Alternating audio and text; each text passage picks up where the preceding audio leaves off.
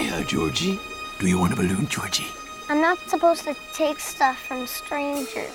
Oh, well, I'm Pennywise the dancing clown. Now we aren't strangers, are we? I gotta go. Go? There's cotton candy and rides and all sorts of surprises down here. And balloons, too. Do they float? Oh, yes. They float. And when you're down here with me, you float too!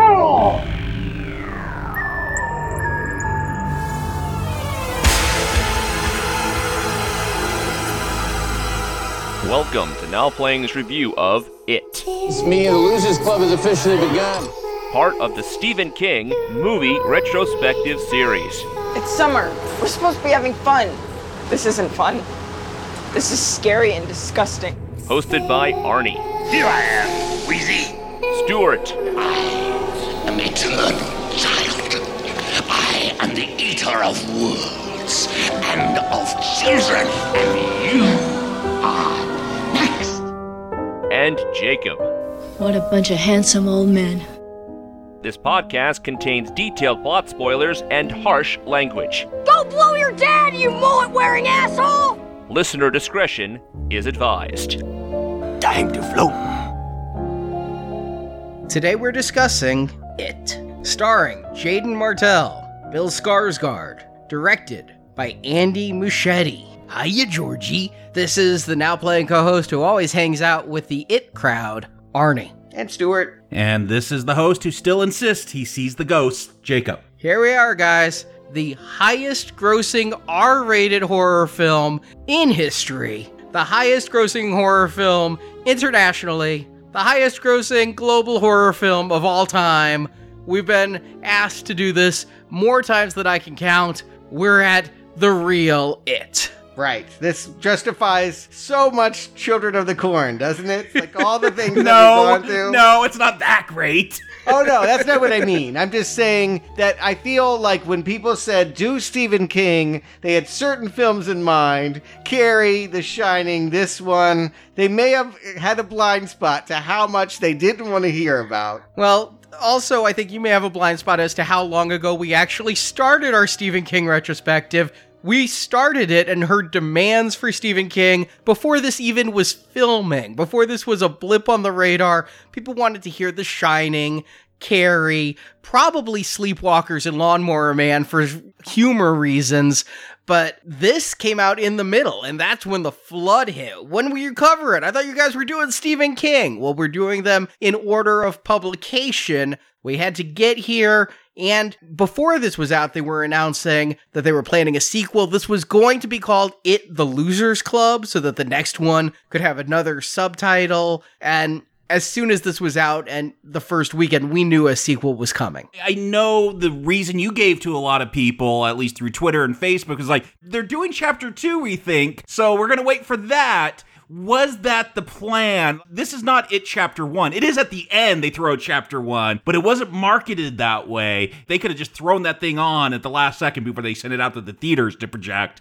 Was that because they saw it testing well, or did they want to get 2 films out of this? They were very scared to put the price tag on this movie that they had. Upscale horror is very tricky. When you make a horror film, you want it to be cheap. And that's how it's profitable. And this thing always came with a big sticker shock. And when they were going to make it first, different director, different Pennywise. I'll be honest, I wish we had gotten that version. I am a big fan of Cary Joji Fukunaga. He made the first season of True Detective. He had a great season of Maniac on Netflix. He made the film Beast of No Nations with Idris Elba. He'll be directing the next James Bond. I think he's a real talent. And I think his name is actually still appears on the screenplay. I don't think his vision is here, but he worked on it so long, they had to say, we're giving you some kind of credit here. He was the guy that pushed for it, but they would never, it seemed like a question of money. They never wanted to give him the $100 million.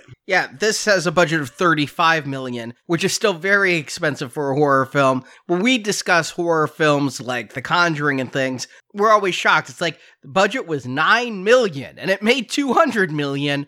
And even if it only made 50, it still made so much more than its budget. That's why you guys are still doing The Conjuring. They keep making those cheap films and they keep making money. Yeah, and here, this was a $35 million film. I've got to be completely honest. I had no hopes for this movie. None. Once you saw the trailer? I saw the 1990 version, and I was just like, nope. I saw the trailer for this, I was like, meh. And one of the movies we reviewed, I went to see in IMAX. And at the beginning of it, they were really promoting this film hard. They showed the entire Georgie scene. And I was thinking that it didn't work. I saw Skarsgård in there, but wearing glasses of Tim Curry and with people still getting to their seats and the lights somewhat on. And I thought, nah, this isn't going to work. The only reason I went to see it is because I knew Now Playing would cover it someday, and I wanted to be able to say I saw it in the IMAX experience, and I was blown away. This may be my favorite King adaptation. I feel like some kind of alternate universe where we switch places, because usually I say I'm not the horror guy. I'm not the slasher guy, really. You know, usually it's got to be elevated horror to get my interest. Conjuring series, nope, don't want to watch those. But The Lighthouse, can't wait for that movie to come out. Super excited. But I saw the trailer for this. I'm like, damn, that actually looks scary. And I had to go see this by myself because my wife is like, it looks too scary. And you know, when you see something on the big screen, it just plays different. She's like, I'll watch it when it comes out on video. I could get up, walk around if I need to. She's like, I don't want to be stuck in a theater having to watch this. And that was my thing. I'm like, it looks scary. It looks like something that's going to frighten me.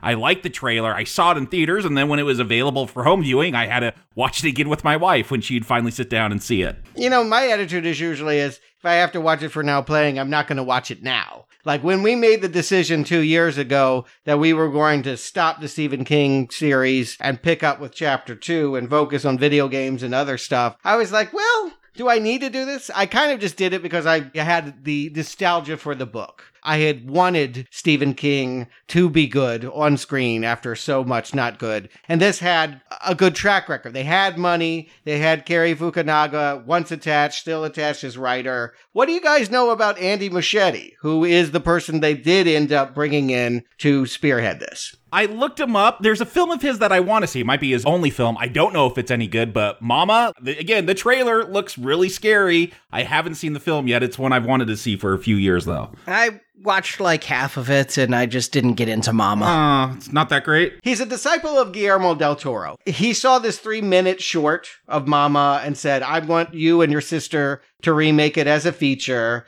I saw both versions. And here's what I will say about Muschietti in general, and I think it's also true of it as well. He's a very strong technician. He is able to move the camera. He creates an old-fashioned ghost story atmosphere, and that can be very effective. Specifically with Mama, I just didn't think she was a very good specter of evil. Like, with all the Freudian subtext of making Mother evil, it ends up being a kind of lame Grudge sequel, and the only thing I really liked about it was Jessica Chastain, who plays this, like, riot girl rocker who's thrust into a maternal role when these wild children that have been living out in a cabin in the woods for 6 years come into her care. And so there's this tension of this woman that never wanted to be a mother and this ghost mother that wants to reclaim them. That was kind of an interesting setup, but ultimately I feel like Muschietti is kind of one of these guys that gets more excited about jump scares than he does crafting a really good story. And Mama is a lot of booga booga with a not totally convincing CGI Mama crawling on ceilings and gurgling. Well, I think let's face it. What got this off the bench? Because even before Fukunaga,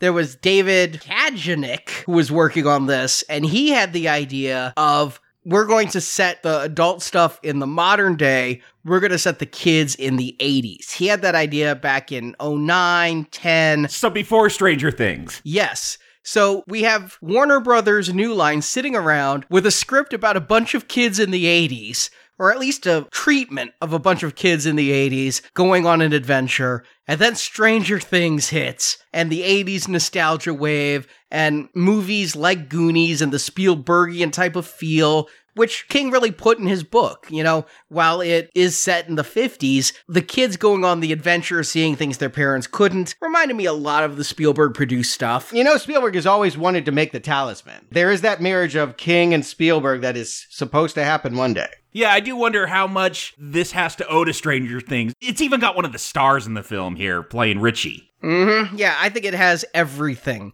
to owe to Stranger Things. I think that's when Warner Brothers was like, okay, Stranger Things, everybody's talking about it, they're selling toys, we can do this. And not to be a wet blanket, but I don't watch Stranger Things. Like, I saw a couple episodes, I thought it was fine. Probably its greatest audience are people that didn't live through the 80s, and thus it's a real thrill for them to see this recreation. For me, having lived through all that entertainment that looked like it, I'm like, yeah, I remember Stand By Me, I remember Explorers, I remember E.T., I already did this. I think a lot of parents, they're like, look at this is my childhood, child. Like, I saw a lot of parents having these moments with their kids watching Stranger Things together. Yeah, I agree. I think it's fine. I watched the first 2 seasons, haven't gone to the third because that second season was not great. Yeah, let's, as a trio, completely alienate our audience, and I'll say I'm with you, Stuart. I watched like 4 episodes of season 1, and I just wasn't enthralled. It was fine. Yeah, it was fine. Yeah, it's fine. I'm not dinging it at all. But for television, for me, the reason why I like and prefer movies is you can have any experience you want in 2 to 3 hours. I'll go with you anywhere. But when I'm watching something that is endless, I'm much more selective about where I want to go. And I usually don't give miniseries much more than a couple episodes. Yeah, and that's why I haven't watched season 3, even though I hear it's actually the best, because that second season burned me, and time to move on. I'll say this. My fondness for it and coming back and doing a deep dive into this version of it has me wanting more and thinking, maybe I'll give Stranger Things another try. Maybe it'll be the fake version. You know, if It 2017 is New York Pizza, maybe Stranger Things can be Domino's. And it could have been a TV series. In this day and age, people are more likely to adapt something as an ongoing series or miniseries than they are to put into a movie. Again, it's risky to take a book this big and say, we're going to put it on screen. The fact that they're going to bring it up to the 80s and cut out all the adult stuff, I don't think it was a guarantee because of the price tag that they felt like a sequel was assured. They hoped it,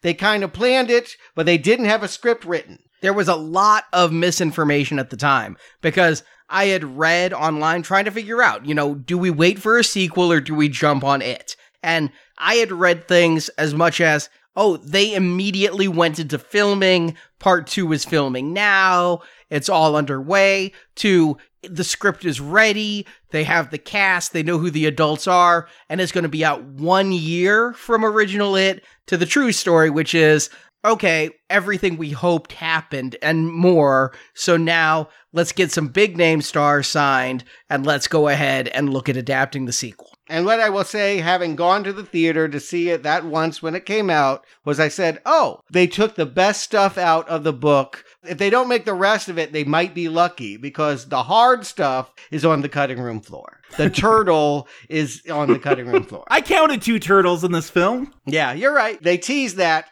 Now they're going to have to deliver on that. But that's chapter 2, and that came after the enormous success we've already talked about, 700 million worldwide, 330 of that just here in the US, and on an R rating. It must have been very tempting with a child cast to say, why don't we make it so that the same age group can buy a ticket without an adult? They did it right. And I think that was important. I remember I felt that way. People I went to the movie felt that way. In order to tell it properly, you really needed to have R-level violence. Yeah, watching it this time, it really blew me away that they are going for a hard R, and it is all kids. This is Goonies, but with lots of blood, and it was a success. You don't think about adults wanting to see something like that, but they pulled it off, and that's very impressive. Yeah, again, I think Guillermo del Toro has pioneered that. Pan's Labyrinth and all that's sort of in his wheelhouse, that his belief that fairy tales and things we tell children aren't to say that they're infantile. In fact, they are about a way of processing the dark world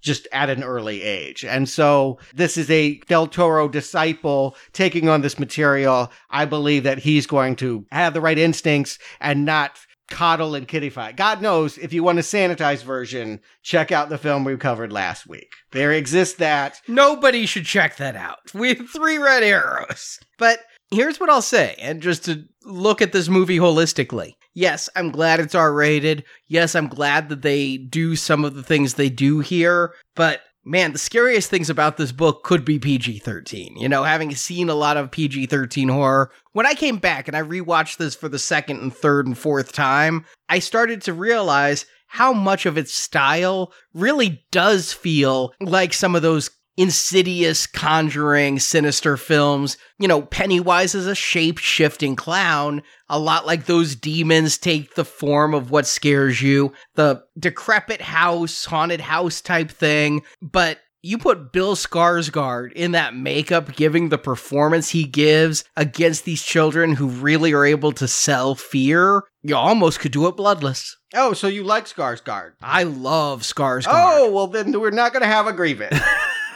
Yeah, you know, another Del Toro produced film that just recently came out, something like Scary Stories to Tell in the Dark. I haven't seen it, but watching that trailer, and that is PG-13, that was a scary trailer. So you're onto something. You could really push things with PG-13 now. I like that we're getting something bloody. Maybe it's PTSD from that 1990 It. And I guess I should mention the Conjuring films are R-rated for intense horror. Maybe this film is so scary that even without the blood, it had to be rated R because it's actually scarier than any Conjuring. Mama is PG-13. So again, the temptation must have been there. Why don't we talk about what they made? Arnie, give us the same plot in an 80s style. Okay, let me put on my Venetian blind shades and... Yeah. You got the right stuff. In the fall of 1988, a young boy named Georgie Denbrough is out in a rainstorm playing with a paper boat. But his boat goes down a sewer. Looking for his boat, Georgie finds a clown that calls itself Pennywise, played by Bill Skarsgård.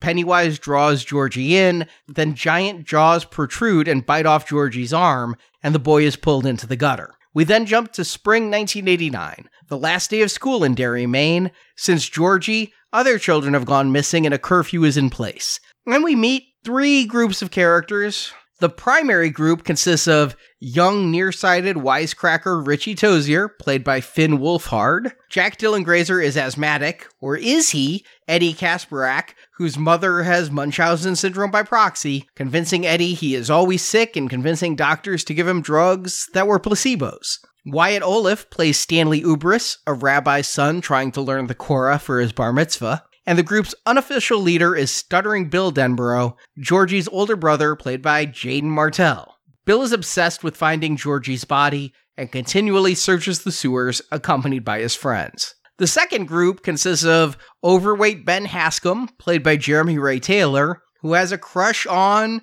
Beverly Marsh, played by Sophia Lillis. Beverly is a poor girl, sexually abused by her father, and rumors around school call her a slut. Finally, we have homeschooled Mike Hanlon, played by Chosen Jacobs. The 7 all come together due to a common enemy, psychotic bully Henry Bowers and his goons. As a group, the 7, calling themselves the Losers Club, are able to fight off bullies, and Bill starts to crush on Beverly. But these 7 are all tormented by Pennywise, who is not a person but a creature that feeds on fear and is able to take the form of whatever terrifies the children, though it always seems to return to the form of Pennywise. Bill's sewer knowledge allows the group to realize it probably lives in a well under an abandoned house. Bill leads an effort to attack it, but they are divided and Pennywise almost kills them, and Eddie leaves with a broken arm.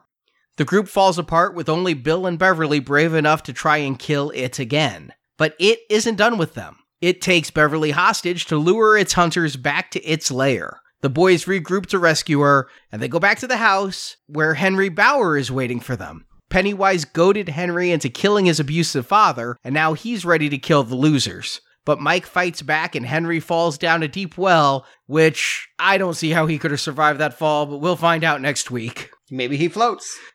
They find Beverly, catatonic after looking at the deadlights in its gaping maw, but Ben kisses her, which brings her back to consciousness. Then they find it surrounded by the floating bodies of its victims. It starts to bite off Stan's face, but he's saved, with punctures all around his face where he was bitten, and Stan blames his friends for leaving him alone to die.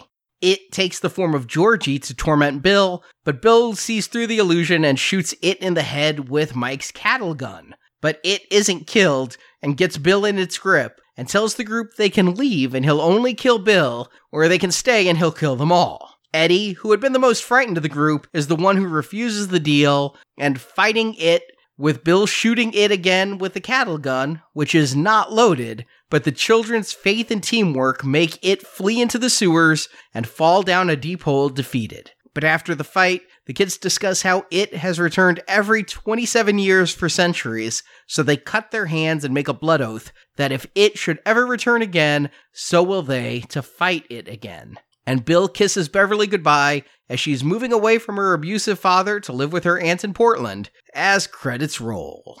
And spoiler alert, since we've discussed the miniseries and we've discussed the book, we're going to conjecture about what might happen in It Chapter 2. So if you're worried about spoilers from a, 33-year-old book, you might want to not listen until after you've seen Chapter 2. Sorry if you already listened to our It 1990 review. I'll put it out there. The scene that I saw in IMAX, the scene that before the movie was ever out, the scene that I shrugged off, I now view and viewed in theaters as the best scene in the entire movie, the Georgie opening. No. Really? Oh boy.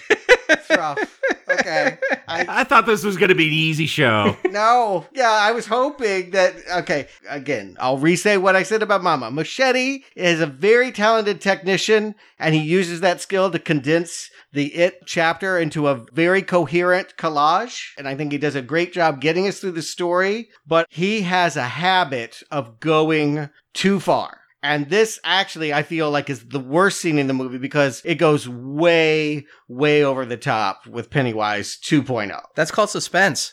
I will say I have many of the same questions that I had with It 1990 about talking in sewers and all that, but this looks better, and I do get a vibe. You know, we'll see an old lady watching what's going on, and then she'll just walk away. I'm like, okay, so there's some kind of magic with Pennywise, making adults not care, making children transfixed, at least in my imagination with this story. That's how I'm interpreting things. I think it looks great. Again, my problem is Pennywise is never going to be this aggressive with any of the other kids, but it's a good opener for a horror film. You want a very violent death. It's better than Mike finding a flyer about a dead kid in that 1991. So it is way over the top, but I also think that isn't that what you do in horror films to grab people? Like, you got to have a good death to kick it off to really convince people this is worth watching. The opening is beautiful. You're right. It looks so good, you don't want to find fault. It is so wonderful to see a King film budgeted in this way, shown in this way, where the camera is fluid and moving, and the acting of the children are so good. And you have that little creep out moment when he runs downstairs because he's afraid of the cellar, and he gets the paraffin to finish the boat. And there's those twinkling little eyes in there in the dark, and all of this is very good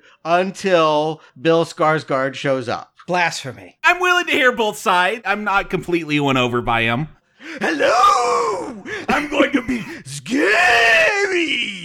Talk about a ham. Listen, I like the voice because he's supposed to be a clown. I like the inflection. I like the facial expressions, the look, everything about him, the way he has that menace in subtle ways. Menace? This is like the Birdcage. This is way camp. This is way over the top. I guess if hamming it up isn't your thing, then you won't like this performance. I do like how hammy it is. I will say the look, I've talked about this before. Simplicity is usually the best way. Like, don't overthink it. And they half overthink it just a wee bit, like with those lines that go up his face and through his eyes. But I like it as an old-timey clown. Like, clowns are scary already. You don't have to overdo it. But I like that he hams it up. It reminds me of Clown, but I agree that it is hammy. Honestly, I feel like some of this design might be for toy reasons. They have made so many toys of this Pennywise and things. I think that without those lines, it would be easy to mistake it for Ronald McDonald. But I look at the icons of horror, like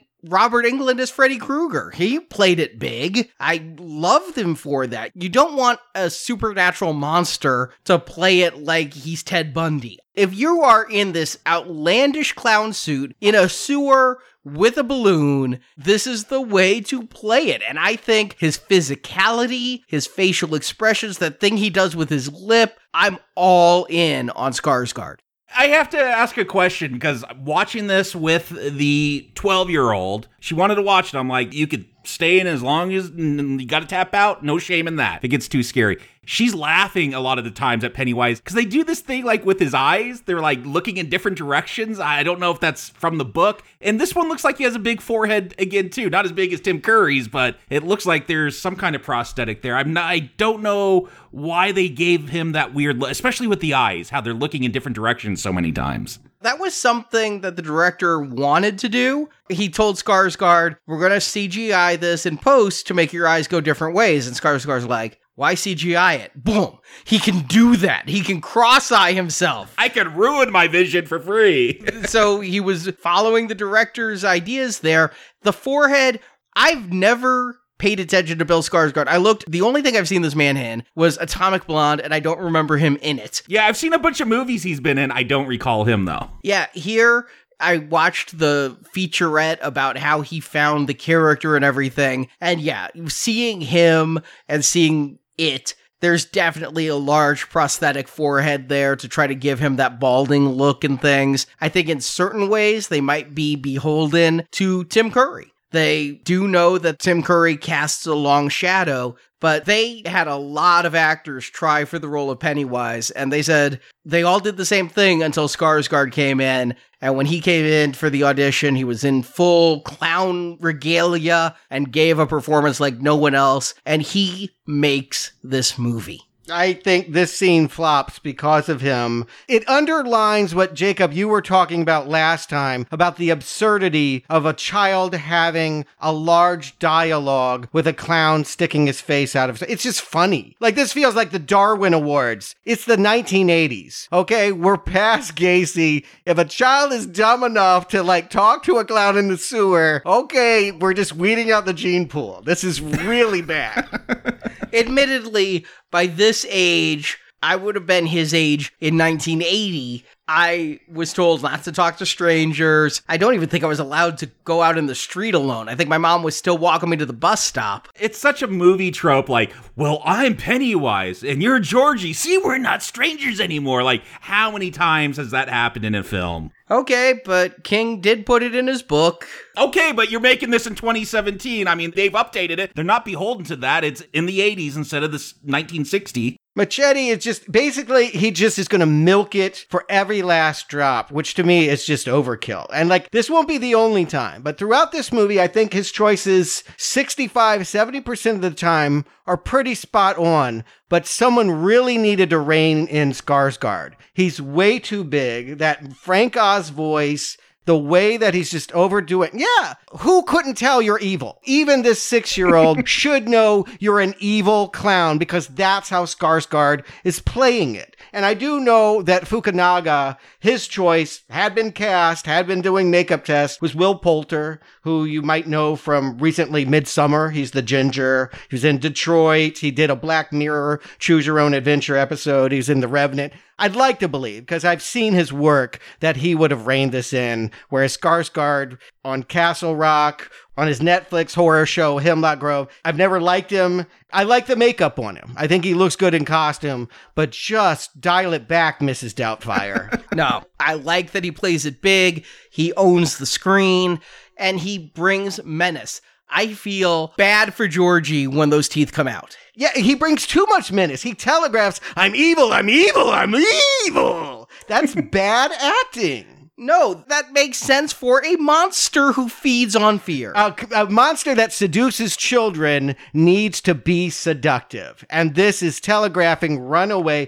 The only thing I'll give it is because the special effects people put that twinkle in his eye. It makes me feel like Georgie can't help himself. He's hypnotized, that he's in the deadlights. That's what I've been saying all along. He hypnotizes the kids. Yeah, we see that because of the special effects artists, because they're trying to help this performance. Actually, that's all straight out of the book that Georgie saw different colored eyes. You know, this movie takes a lot of liberties and does not hold itself to King's book, but this is almost a verbatim adaptation. That's fine. I'm just saying that's the special effects helping out the performance. This performance needs no helping out. It's the special effects following the book. Let me put it this way. I needed to believe that magic was happening here because I wouldn't believe that a child would talk to the clown. I believe that a child this young would talk to a clown. And see, that's why I brought it up last week. Like, I just thought magic comes out of his sweat glands and kids get hypnotized because, yeah, this doesn't make any sense. That never happens, though. The kids run from him every other time. That is one of my problems with this story is, like, we only see Pennywise act like this once, but it's a good opener for a horror movie. I'm not going to strike against it for that. Let me proceed then. Then we get some bad CGI of these fangs coming out, and they cut to a cat reaction shot. There's one thing that I think looks bad, and it is on the screen for less than a second. But there's what I believe to be a practical effect of giant jaws on Skarsgård's face, or maybe that isn't even Skarsgård. That could all just be a fake head on a fake arm, and it's for just a fraction of a second, but there's no movement in that shot. That shot should have been cut. As for the cat, I don't mind the cat. I like that there was a witness. And then the silly extra arm that comes out and the kid's crawling around with one arm and gets dragged. I'm like, this scene is bad. I will just say, having watched this scene, it made me be very worried about the direction of this movie. I'll just to preview my thoughts. I like this movie.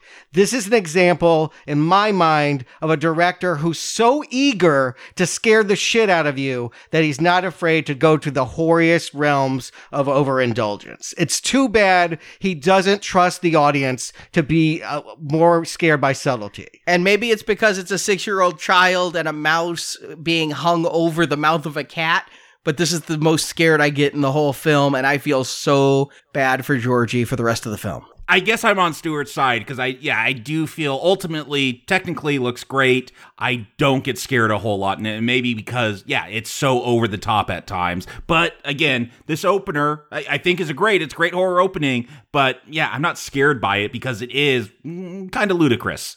I laughed at the death. I forgot Georgie got pulled into the drain. I thought, like the book, I remember some shot, I thought, it's where we see him crawling away with one arm.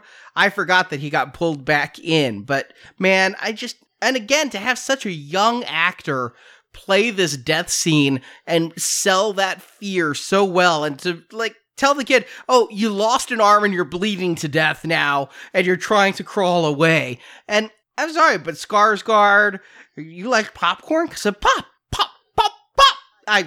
I'm into this movie immediately. Yeah, it seems like a crazy man. Let's get to 6 months later, shall we? Because I can be a lot more complimentary. Again, I'm not here to ding this movie. I'm here to highlight that this movie's biggest problem is it doesn't have restraint. And there will be a few times, 30% of the time, that I see the director pushing the material for more than it's worth. But I really do like once we see all of these children in their element on the last day of school, June 1989. But we start with Mike. That's going to be our main character in this, with Mike and the sheep, with some analogy that I'm not fully getting. You can be in there with them or out here with us. Yeah, you can't hesitate. I'll say this. Look, I don't want to take away a black character, make someone else African American. This Mike character is not needed. He does nothing in this movie. And I don't know what all this stuff at a slaughterhouse killing sheep has to do with his story arc. Maybe it'll be illuminated because we've only seen half of this story unfold. I will say the same complaint that I had with the TV miniseries is also true here. Although I like every performance, that wasn't true last week. I do feel 5 kids would be better than 7. I like the large ensemble, but I agree with you. Mike is not properly utilized. The fact that he's homeschooled and not even aware of these kids versus how it's been in the previous adaptation in the book.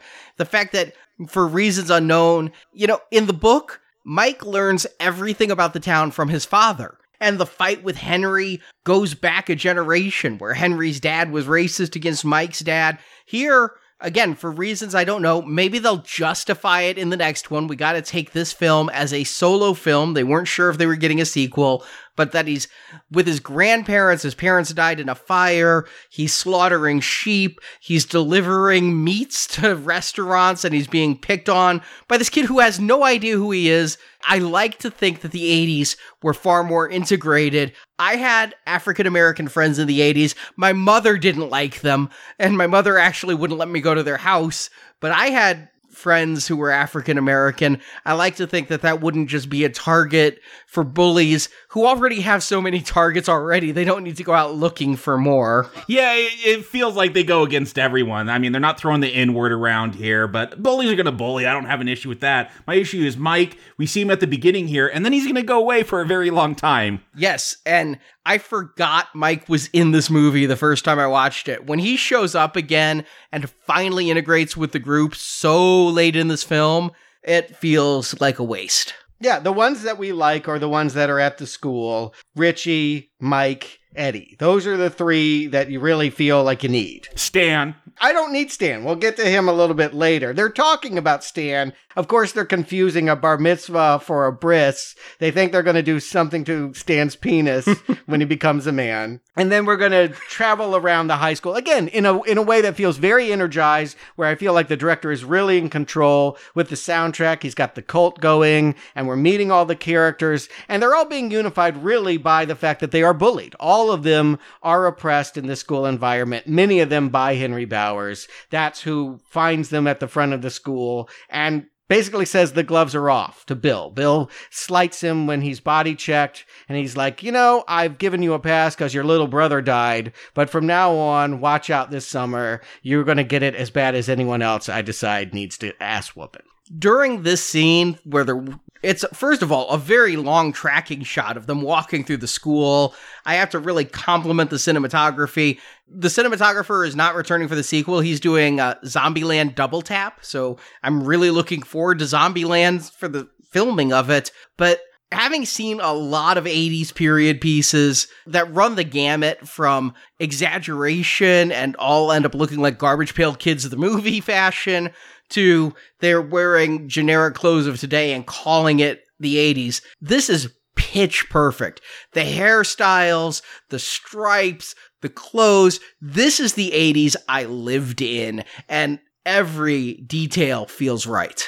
I like that this isn't hyper 80s. Like, that is a complaint with Stranger Things, that is hyper 80s. Like, every top 10 hit, that's all people listen to in the 80s. No, it wasn't really like that. Like, everyone's talking about Star Wars. Like, no, there were other movies. Like, this feels much more period accurate. The burns, the playground taunts are that specific. Richie, the way he's like, being inside an arcade is better than being inside your mom, feels exactly like what you were proud of. If you could come up with that on the 5th grade playground, you knew he would iced it. It was awesome. Totally awesome. I find a little bit of interesting casting with Finn Wolfhard here. He just doesn't come across as the slick, wisecracking. He's supposed to be Mouth, right? From Goonies, who has all the wisecracks. He just does not come across that way in this. He comes off as annoying as I found Seth Green and Harry Anderson in the last film. Like, just an annoying character, and I guess that's how he's written. It is weird if you have watched Stranger Things, because very different character that he plays there. So it's kind of jarring seeing him make a bunch of your mama jokes and dick jokes. Yeah, Richie's great. Are you saying he's not good? I find him annoying. I would not want to hang out with this kid if I was a child. I probably was partially this kid as a child, as I tried to get these wisecracks off. I don't think I was as quick-witted, but I just feel like there should be a little bit more confidence, even if he is still a bullied loser, than what we get from this character. I just would expect to see a members-only jacket, perhaps. But my favorite casting is of Eddie. Jake Dylan Grazer, we talked about him earlier this year in Shazam, where he played the orphan. Freddie Freeman. Here, he's smaller than everyone else. He's a good half a head shorter than everyone else. He looks like the runt of the litter to be the supposedly sickly one. I really like him in this. Yeah, I think all these kids are great, but yeah, I guess I like the losers of the losers. Like, Eddie and Stan are my favorite. They're the ones I relate to the most in this film, but talking about the acting, it's great all around. Agreed. I looked up these kids. Some of them I knew, like Jack Dylan Grazer and Wolfhard, but some of them really haven't worked much at all before. The casting of this is sublime.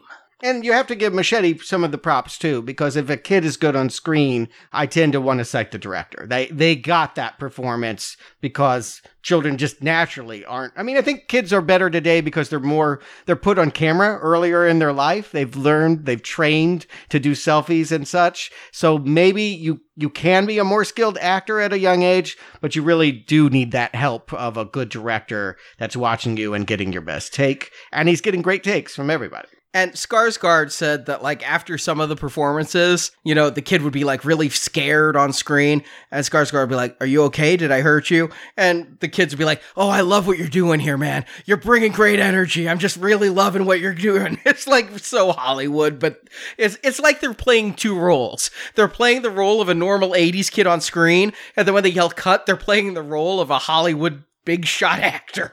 The other thing that they've done, though, and, you know, they just didn't have time in the TV movie, is they've given them through lines. They've given them full storylines.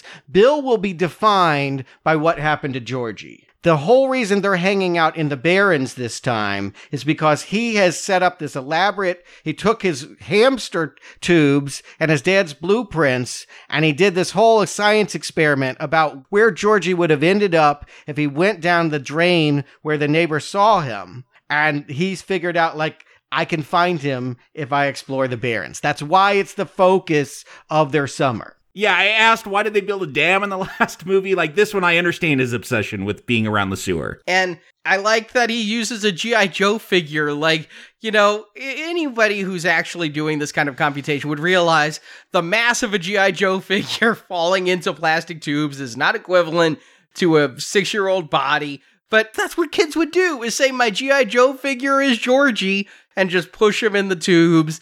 And yes, it adds so much.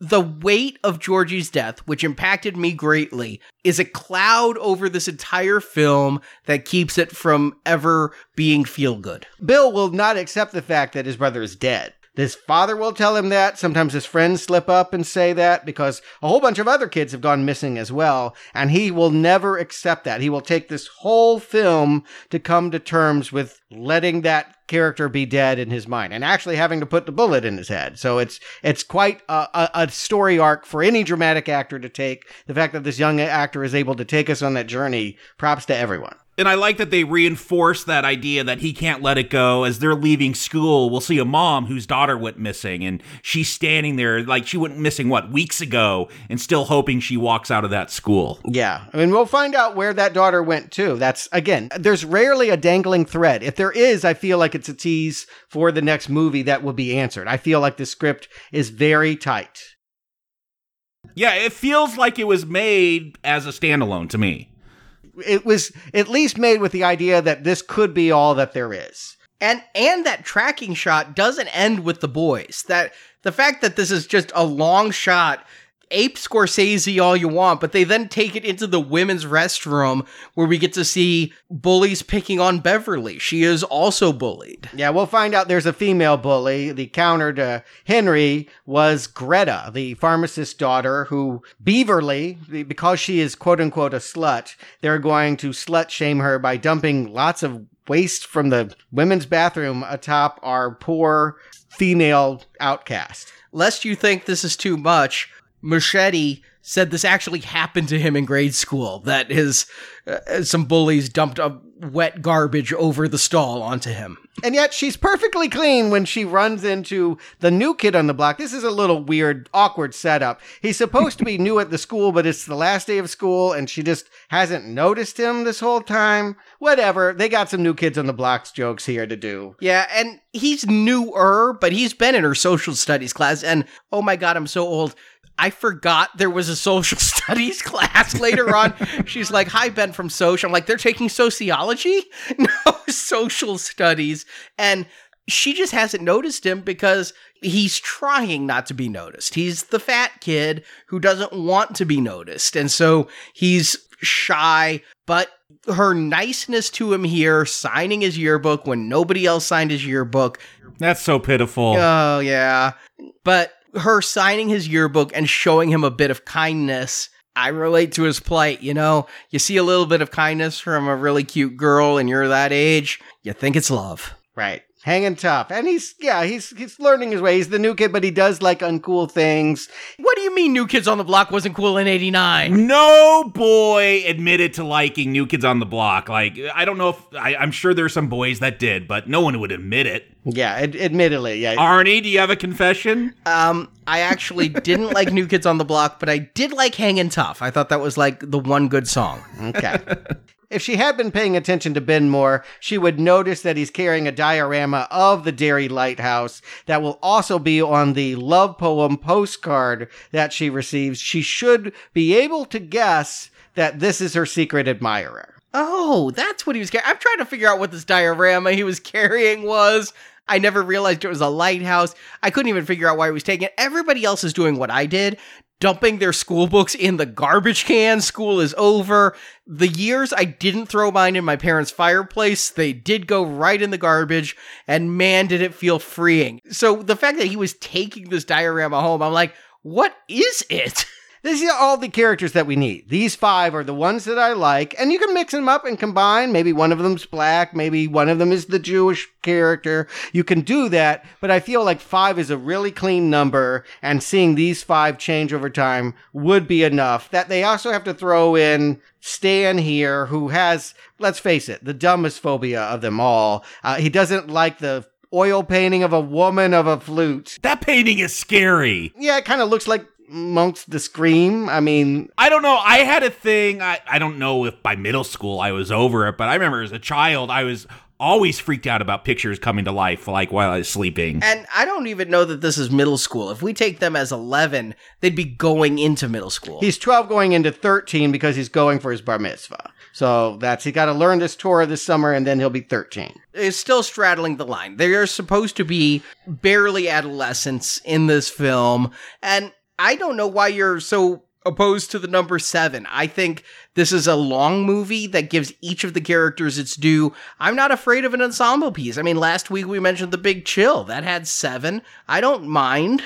I don't know if they have enough to do with all 7. That's my only complaint. Again, Mike, he doesn't do a whole lot. I don't know what his arc is in this film. I feel like you could have, consolidated some of these. Yeah, and Stan's story is just stupid. That oil painting attack, again, the bad CGI, like all of that, just, cut all of that bad. But what I like that Stan brings is his own level of resistance. He's the coward of the bunch, and he's not a cowardly lion. He's just a freaking coward who doesn't want to be part of this. And he is different than Eddie, who is also resistant, but in a totally different way. How are they that different? I feel like Eddie is trying to deny existence, whereas Stan is trying to knows it's real and is scared to hell. I will say this. When I was watching the 1990s version, I'm like, oh, okay, there's a Stan. I'm like, I don't remember a Stan. I guess they did get rid of one character. Okay, that they're going to improve. I had totally forgotten about the Stan character, even though I had seen the movie twice before. Yeah, Eddie is scared because I think he's more scared of his mother than he is of it. I mean, she's introduced and she's a much larger presence, literally and figuratively, than she was in the TV movie. She's obese in this recliner, and you just get the feeling that she's immobile, and that's the way she wants to keep her son too. She doesn't even like that he's going to go with his friends to play croquet, the most innocuous of lawn sports. Obviously, you don't remember Heathers. True. But these are the cast of characters, and it's true of the book, and they've made the choice. They're not going to pare it down. And yes, this is 2 hours and 15 minutes. So I guess all I would say is, yes, you have the time to develop them because we're not going to cut to their adult counterparts, but you got to make sure they all have clean, good storylines. I don't feel like Stan does. I don't feel like Mike really does. I'll agree with Mike. Mike is underserved terribly. I mean, he gets the first scare of the kids. He's going to be delivering some meat, and basically a scene out of a zombie movie is going to be there with all these hands coming out of a door when he ducks down a back alley to hide from the bullies. Yeah, they're like being burned alive in this butcher shop. It takes a long time to hear his backstory because it will take a long time for the other kids to bring him in. He's the last member of the so-christened Losers Club. And as such, it's a tease of what could he be experiencing? What is this fear of these hands? It's not zombies. You would think it was zombies. But in fact, we'll learn that his parents were burned alive in the house that he was in, and he barely got out himself. So really, it is taunting him with a fate of death that he barely escaped. Yeah, and they take Mike's main role away. I take it if he's the librarian and he's the one that knew all the history, they're going to give that to Ben, the new kid. He's going to be the one hanging out in the library over the summer, giving us all the exposition on the history of Derry. Which is why you can consolidate them. Yes. And it would be very helpful if Ben had a fear that we understood. He will go through this whole movie, and at the end, it's going to, for 2 seconds, be a mummy. Like he's afraid of a mummy or something. And we'll see something here as he's digging through old Derry catalogs that he reads about this Easter egg hunt. There was an explosion in 1908 at the Ironworks, and Pennywise was responsible, and now some headless CGI creation is chasing him. I just don't know. All the other kids have such clearly identified fears, and many of them are legit. They're legitimate trauma that is universally understood.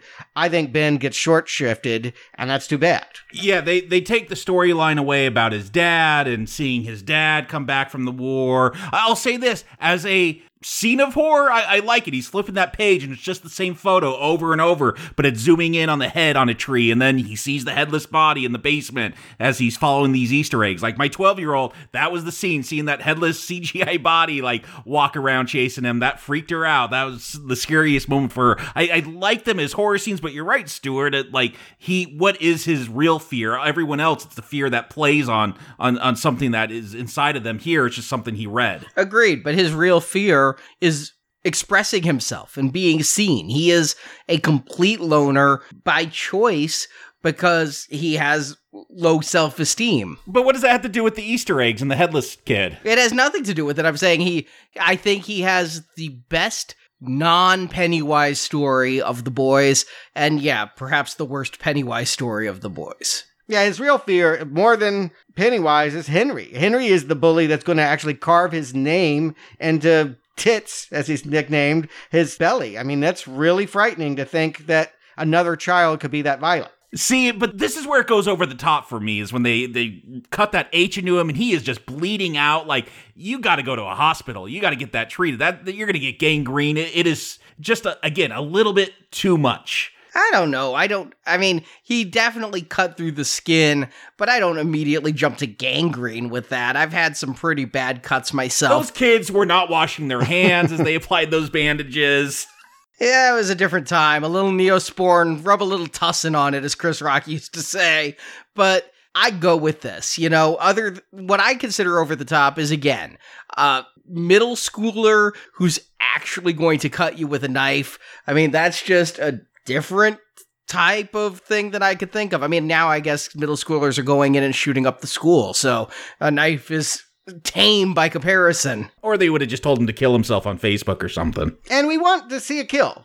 This is a horror movie, and we need to see that. And no, they're not going to take out Henry because he's too important for the whole storyline. But they've set up this other hanger-on. The bully club is bigger this time. We have this Patrick Hockstetter who's going to follow Ben all the way down. Henry lost his knife, and they're going to make that important later. So he's squirreling around in the grass trying to find it, and it's Patrick who chases Ben into the waterworks, and that's where he becomes one of the Pennywise clan. And might I say, of all the 80s characters in this movie, Patrick has the look that just feels the most authentic. Like, I feel like they time traveled to bring him in with that hair. And for some reason, the shape of his face just feels like a bully from the 80s or some kids I knew from school. The outfit, this guy just is perfect in looks. I was sad that they killed him. I thought there was something about him, and maybe he was outshining Henry. I just thought he was my favorite bully. But yes, he is going to,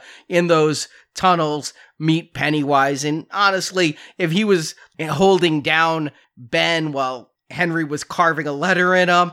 All of these bullies deserve what they're going to get. And I love Patrick in there. He's got this aerosol can and a lighter, and that's more frightening to me than a knife. And I remember doing that as a kid too. And he's using it to scare Ben and light up the tunnel. And he sees, zombies? The kids, all the ones that have been missing.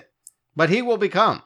And Pennywise takes him out pretty damn quick. But during the carving, there are adults who see and do nothing. Yeah, and this tells me, again, Pennywise has some magic over Deary, where when you're an adult, you again, it's that Peter Pan thing. You forget, you don't care. We'll see all the adults, many of them sit in front of the TV watching like a kid's show, with like it seems like Romper Room or something, and that's just what's playing in the background all the time. I just take it, that is the atmosphere of this town because of whatever magic this cosmic spider has cast over it. Right. You can read it either way you want. You can say it's literally a clown with evil magic. We'll see a red balloon in those people's car as it drives away, and they don't help Ben. Yes. So they're either under his mind control, or more to the point, people more and more. I mean, we've that's happened, and usually in big cities. They did, studies in New York about terrible crimes that have happened to people, and numbers of people that have looked away when you would have hoped someone would have intervened. That's what Pennywise represents. He represents the need not to do the right thing, to be complicit in bullying and violence against children. And fortunately for Ben, the other kids are splashing around in the waterworks. I think they were there to look for Georgie, but they find out more of a lead on that missing girl, Betty Ripsum. They find her shoe, and this sets up further and further that they are getting closer to the child abductor's lair. I love Eddie in this scene, talking about the gray water and how it's runoff from piss and everything, and his in-depth knowledge of germs. Having Eddie there is probably why Ben had absolutely no problems getting that H healed up. Eddie is just an expert on all things germophobia. Yeah, he's actually convinced that this is how they're going to contract AIDS, which was very topical at that time. There was a lot of misinformation about HIV at that time. And he says it all in that little speech. Yeah, pre-internet. Of course, not that the internet is as educated. It's probably confused as much as illuminated. But yes, this feels like how kids talk. What they believed, what drives them, how they can quickly become friends over being mutually bullied by the same guy, and that they're all going to rally around him, take him to the pharmacy, try to patch him up when they don't have any money, and just so happen to run into Beverly, who is buying tampons because she is of that age. I think all of this, again, is great story compression. Really good job, and just keeping this thing moving. Between the book, the miniseries, and this is the best Beverly introduction and integration into the group. In the book, she's just sitting around on a bus stop with nothing to do, and Richie's like, want to go see a movie with Ben and me. And that's how she becomes part of the gang. Here, she's helping them. They're trying to get the things to patch up Ben. They don't have enough money. And Beverly, she's on the other side of the tracks. She's not going to have the money, but she's going to use her wiles to flirt with the creepy pharmacist and take his attention away. He looks like a creepy pedophile Adam West. Yes, that that's dude great. Is so creepy looking. And he's not even Pennywise. It's not like this is going to turn out to be the clown. This is literally just the local drugstore guy who just has no problem chatting it up with the 12-year-old. We're going to find out later that he's Greta's dad. Right. And that's why she's skittish there. That's why initially she's like, I don't know about this.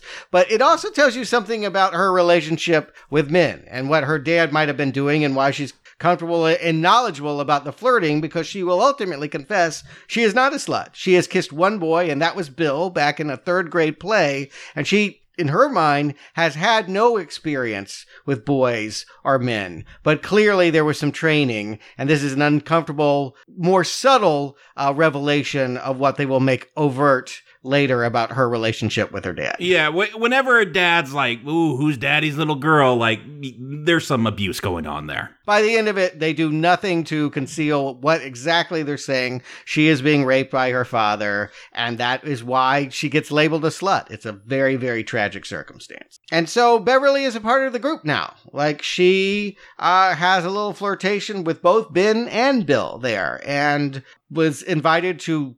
or maybe, is she invited, or does she just invite herself the next day when they're having a spitting contest and debating about doing some cliff diving? Bill invited her. And yeah, Bill is smitten with, as they call her, Molly Ringwald.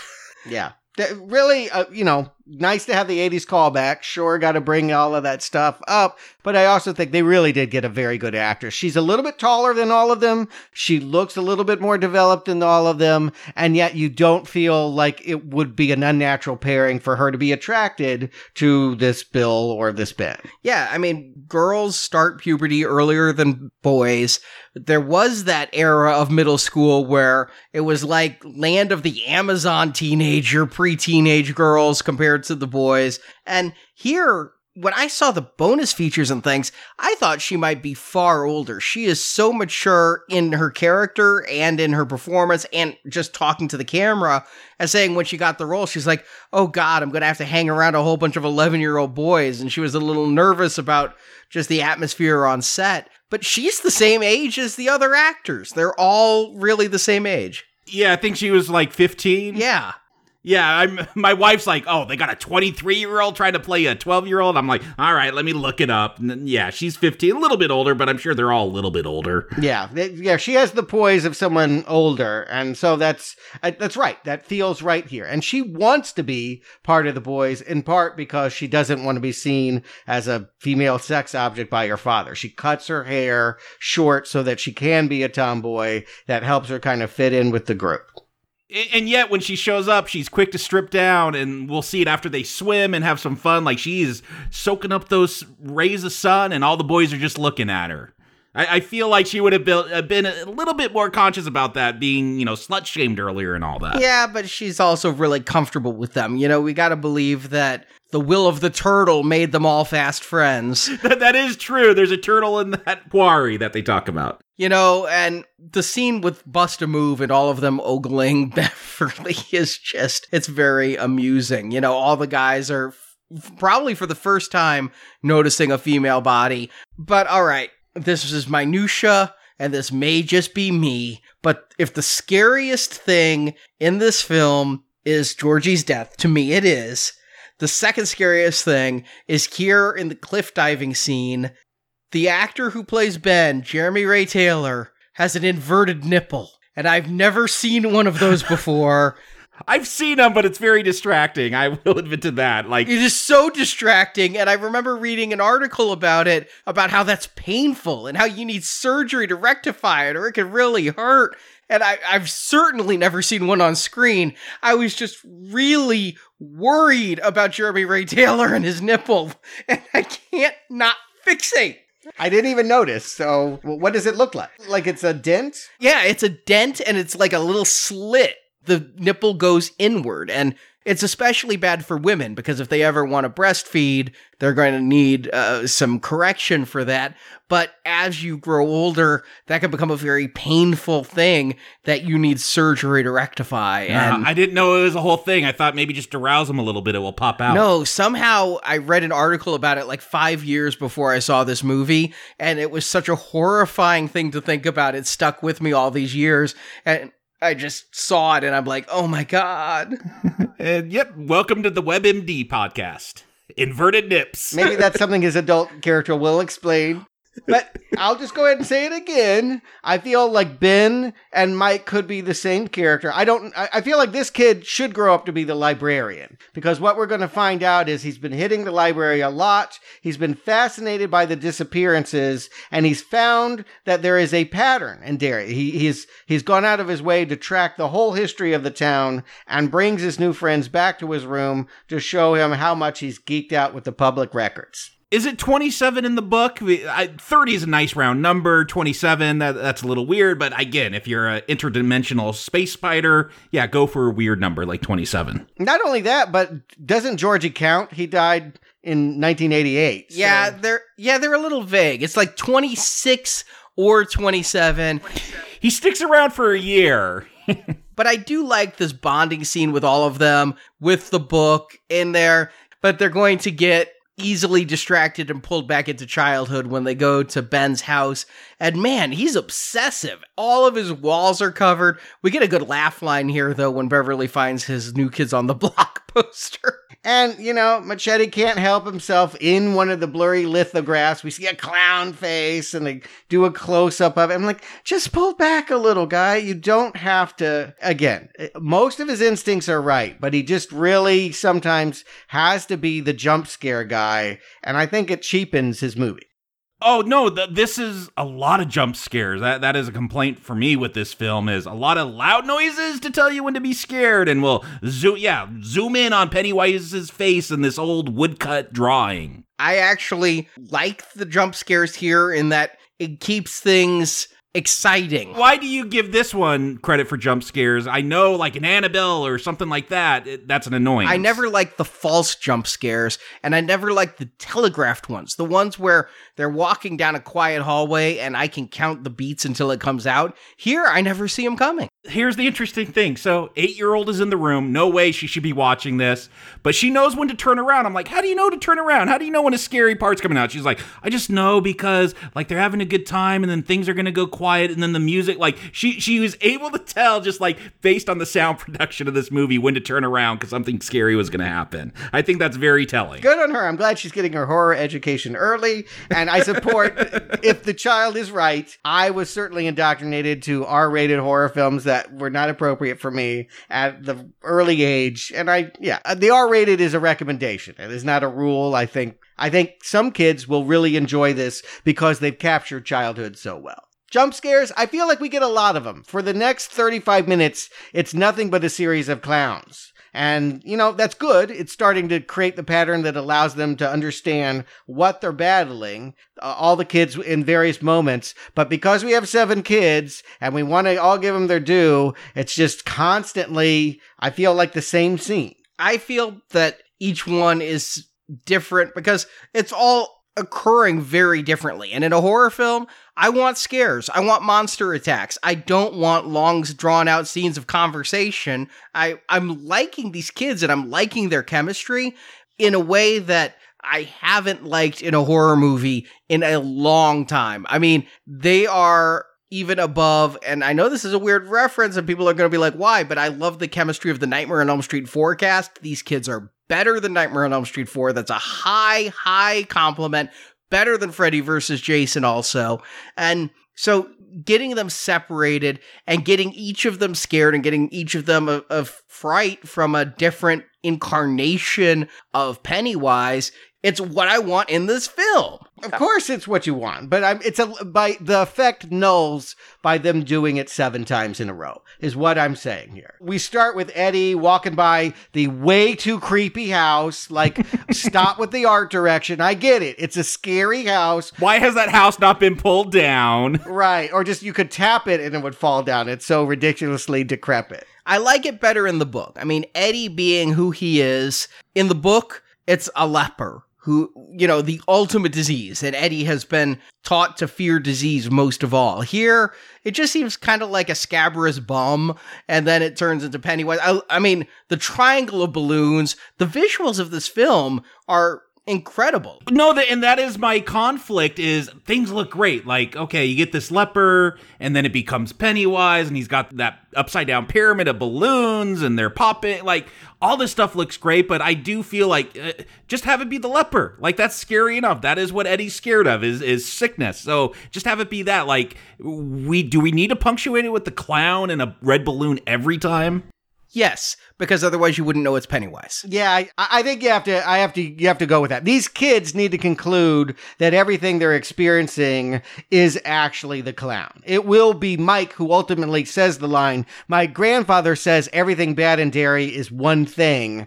They need to be able to draw that conclusion because every time they see their thing, it turns into the clown. Have Eddie see a clown that's a leopard, and he's like, "Got your nose," and he like pulls his own nose off or something. I don't know. It's like thing upon thing upon thing upon thing. Like simplify it. I don't mind that they're frightened of whatever, and he gets them to the ultimate point of fear, and then is like, "Hi, it's me, and I'm going to kill you now." But he isn't. It's worth pointing out that Eddie gets away from this pretty easily, and I feel like Pennywise could have gotten him.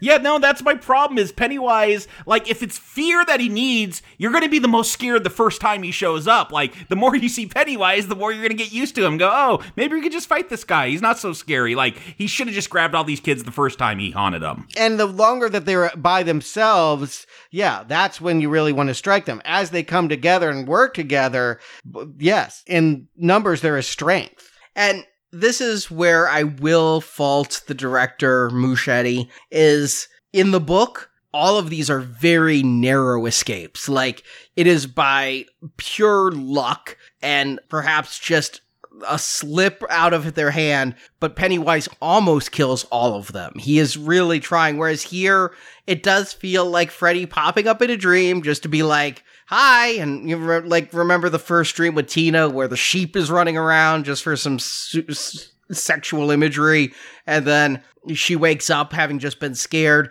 It does feel like Pennywise is getting off on the jollies like Freddy instead of trying to kill.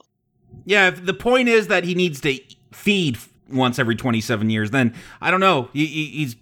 Does he have an eating disorder? Why don't you feed? Yeah, and maybe that would help me. Start with 7 and then one of them gets killed and suddenly the stakes are a lot higher. Suddenly I'm a lot more worried for these 7 kids and I don't expect all of them to make it to the sewer. Yeah, and I think the way King told the story in flashbacks, he kind of accomplished that by having adult Stan commit suicide, and then we got to see young Stan and all the things that would lead to that, so knowing that they would die. Here, though, my favorite of the individual Pennywise attacks is when Beverly is attacked by her own hair. As you said, she cut it all off, she put it down the drain, and I said to Marjorie when watching it this time, I'm like, that's gonna clog. She better get some Drano fast, because her dad's gonna be mad. That's what my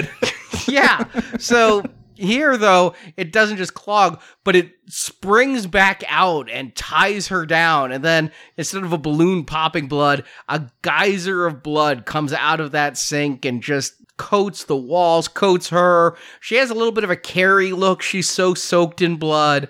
And that actress again, the face she makes, the terror she sells, it is absolutely my favorite of these individual hauntings. Yeah, they're also doing something there with the sexual stuff as well. She's being held there open mouth as to receive what's coming out of the sink in a big gush. And lots of her violence against Pennywise later will be about taking a spear and impaling him through the mouth. Yeah, they're definitely playing with that very graphic sexual imagery. And what I took it was, again, looking back at Carrie, she was buying tampons. We could assume perhaps a first menstruation. Here, the blood is everywhere. You know, I thought it was playing on that specifically female fear. Bill gets some as well. That little Georgie is running around. The light in his room comes on. It doesn't look like anyone's been in there since. I see still some Halloween decorations. We know he was taken a Lego turtle in October. Yes, and he was building a turtle, and so I think they're building to all that stuff the TV movie ignored about the Turtle Space Force. And God, that's going to make next week really, really big. Oh man. I'm so scared. I'm still not sure they're bringing it in. What the director said is he wanted to make allusions to it so the fans of the book could feel like they're in on a joke. If you consider that a joke. I mean, some people might want to see that realized. Some people might have liked that in the book. I was not one of them. You know, the turtle went on to have a big life in the Dark Tower series.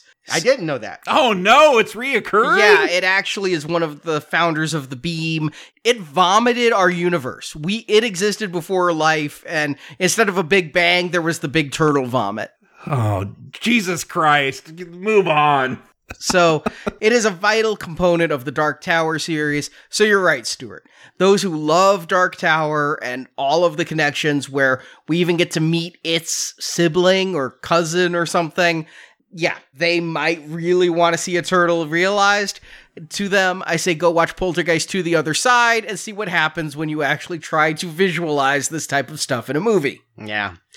Anyway, so Bill goes down into the basement. There's his brother. It floats too. You'll float too. You know, they use that in the trailer. Again, all this stuff is good, but I just feel like the next 15 minutes are various jump scares with this clown. And it's all to reinforce the idea that now everyone understands what they're battling here. They're going to go over to Beverly's and they see the blood. The dad didn't see the blood. They're closer to her because they can see and help her clean it up. What are you referring to as a jump scare? All of this is legitimate scares to me. None of this is the... To me, it's jump scares because it's loud noises. Yeah. Just so you know, it's like a laugh track for a sitcom. Guys, this is the joke. This is the funny part because you hear everyone else laughing. This is the equivalent for horror. Loud noise, be scared. Just show me scary imagery and I'll be scared. I don't want to be told. Yeah, I feel like you're defining jump scares as something the cat jumps out and it wasn't what you were expecting and it's not a threat. Anytime anything comes at you, to me, is a jump scare. No, yes, I agree. There's a jump scare, and the cat is what I call the false jump scare,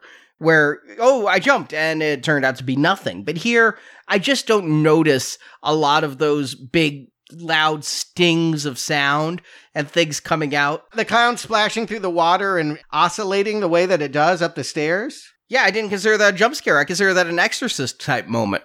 Not when it's got big, long sound. I don't know. I'll have to go back and watch The Exorcist. I don't know if there's big, long, violin stings going just to emphasize how scary this is. You never have a long note for a jump scare. The jump scare is specifically a single staccato bunk, and that's the jump. If it continues, that's just a scare. Well, you can carve it however you want. I feel like this clown is popping up and not killing them a lot. And just that keeps going until everyone's collected and they decide they're going to go attack the house. But they do all of this stuff where they bring in Mike at this point that he is being forced to eat his raw meat by the bullies, and they throw rocks and fight back. And for reasons, because they have a mutual enemy, they are aligned, and he has some more information that they didn't have about Pennywise, and they're building a bigger and bigger dossier against this clown who has been there all this time. Yeah, I like the rock fight. I think that it's good to see them standing up for each other. It's the way that they fight back. I wish that something that they did here, later would help them to beat it, but I like that they have this scene of the comeuppance and the true forming of the gang. I just feel, yes, this is an hour into the movie. It's exactly halfway, and Mike needed to come into it earlier. Mike feels like an afterthought. I don't say this because they're both black, but I feel like he's the Winston Zeddemore of this, who just is brought into the group late and never gets his due. And again, I know you don't like hearing this, but you can bring him in early when you don't have so many people to introduce. And so they all pile into Bill's garage, and we have them overlay a 1980 map of Derry, a slide of old Derry, and everyone's knowledge is being applied so they can literally see that all of the places where it has attacked in its every 27-year attacks are connected to the sewer lines. And all of that leads to the well house, which ends up being the place where the creepy house with the hobo. I got so confused because we'll get, again, Mike, who doesn't get a whole lot of story. He'll mumble something about his family being trapped in the house in a fire and he got out. I'm like, oh, that's the well out. That's the house that they burned down. No, that's not. It's a different house. I had the same thought, Jacob. It took me 3 movies to even get Mike's backstory about his parents. Like, I never even caught that the first 2 times. You know what? There's nothing wrong with not getting everything the first time you watch it. It makes it an enriching viewing to pick up new details, all of that. I mostly compliment this movie for the way that it's able to consolidate a very difficult book into a movie that feels like it's really free-flowing. The problems I'm having are just its excesses. The director sometimes pushes too hard, does too much, or just lets the same beat go on a few too many scenes. Here we're going to get the clown again, popping out in giant size, coming through the projection. Oh, hey, he should just eat them all at this point. Once again, just want to say that because it's frustrating that he just doesn't kill these kids. Why is he taunting them? He was going to. He was going to kill them, but then the garage door is opened and he can't stand in the light. That's it? The garage door opened and that made him go away? Kids are afraid in the dark and often not afraid in the light. And when you have the group of them together, that's when they're strongest. They look pretty afraid when a giant ghost clown is coming out of a slide. Like, that's scary. I don't care how much light there is. Yeah, it is scary. I love that visual of giant Pennywise. Yeah, it's just, I mean, we've had a lot of it, and you could be judicious, you could pick the best moments. I think this one could be one of the best moments, but once we get to the big spooky house, they know where Georgie was probably at, and Bill's going to ride Silver over there. The other kids come along. It's a litany of this stuff. Not all of this stuff is successful when we go in. Yeah, I like when we get to the haunted house scene, but I feel like that could almost be the climax, like get into the sewer, but no, it just keeps going.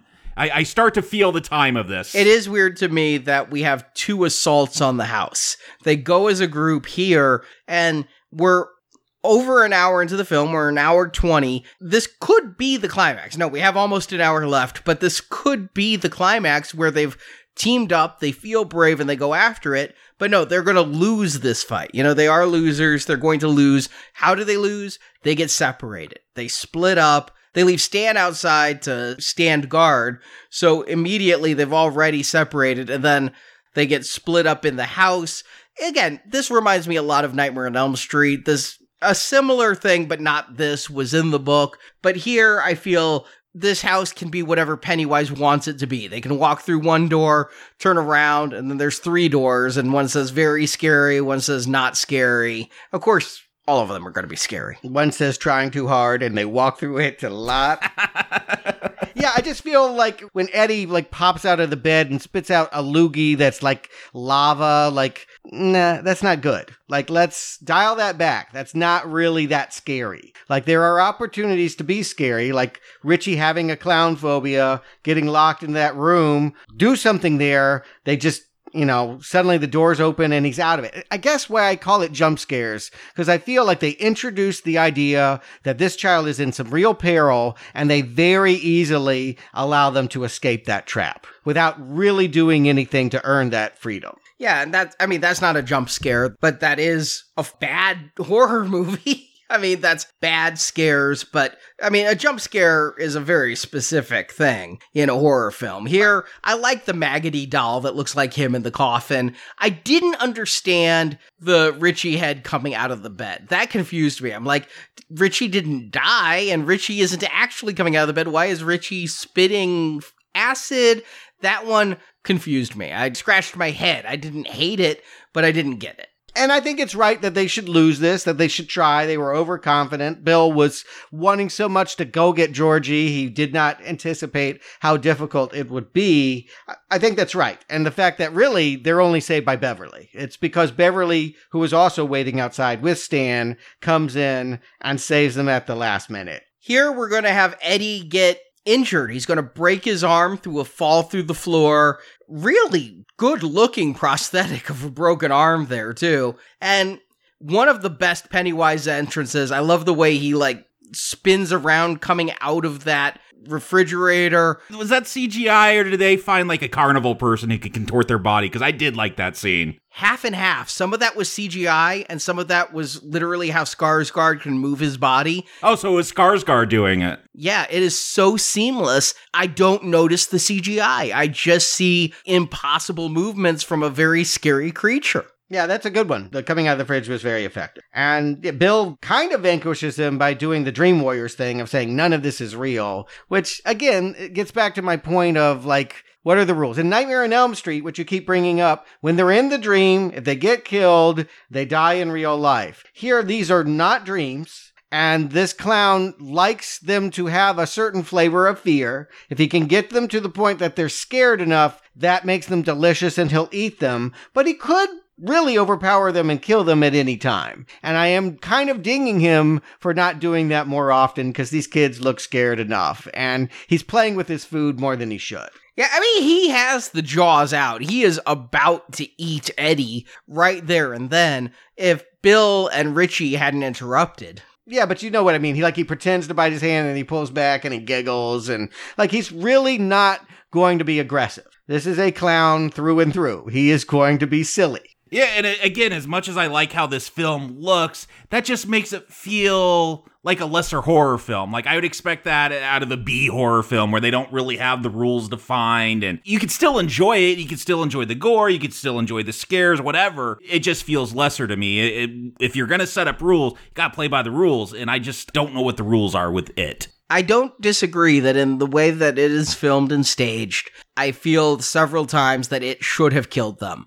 To me, that's a ding, it's a quibble, it's not a major point of contention when everything else is working as well as it is. If the rest of this movie wasn't working, then I'd really ding it more, but so much is working. I mean, I love the visual of Pennywise with the fence post through his head that Beverly stabs, and then he spins around and cuts open Ben with that fence post.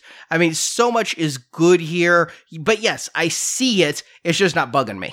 It's like Stuart said, it's 30%, it's in the back of my mind, but it's always there. 30% is not an insignificant amount of issues. And so it's always there. It's not stopping me from enjoying it, but there's problems here.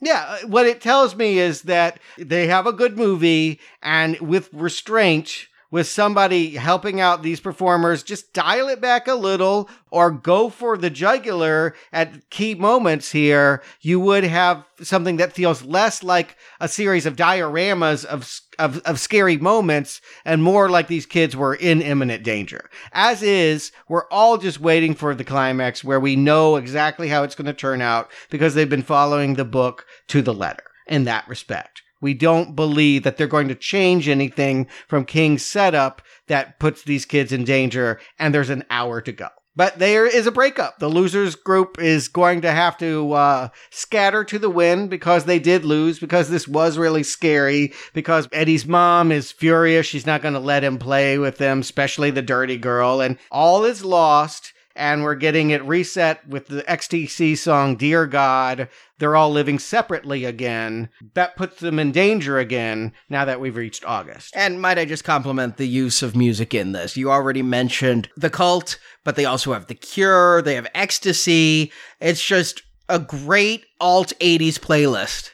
It's The Cure, but it's not Friday I'm in Love. You know what I mean? Well, that wasn't out till the 90s. Well, okay, but you know what I mean. If this is Stranger Things, they go with the obvious hits. I feel like, yes, they go from period correct music, but it's not now that's what I call music, just the top 10. And the lyrics aren't on the nose. Dear God has the emotion needed for the scene, but it's not like they're having a crisis of faith, It's that they're having a crisis about a demon and a friendship, but yet the mood of the song fits the mood of the moment, which I like. Yeah, agreed. And again, this is the craft that I compliment in Machete when he's doing the best stuff. Yeah, he really kills it. He really brings it.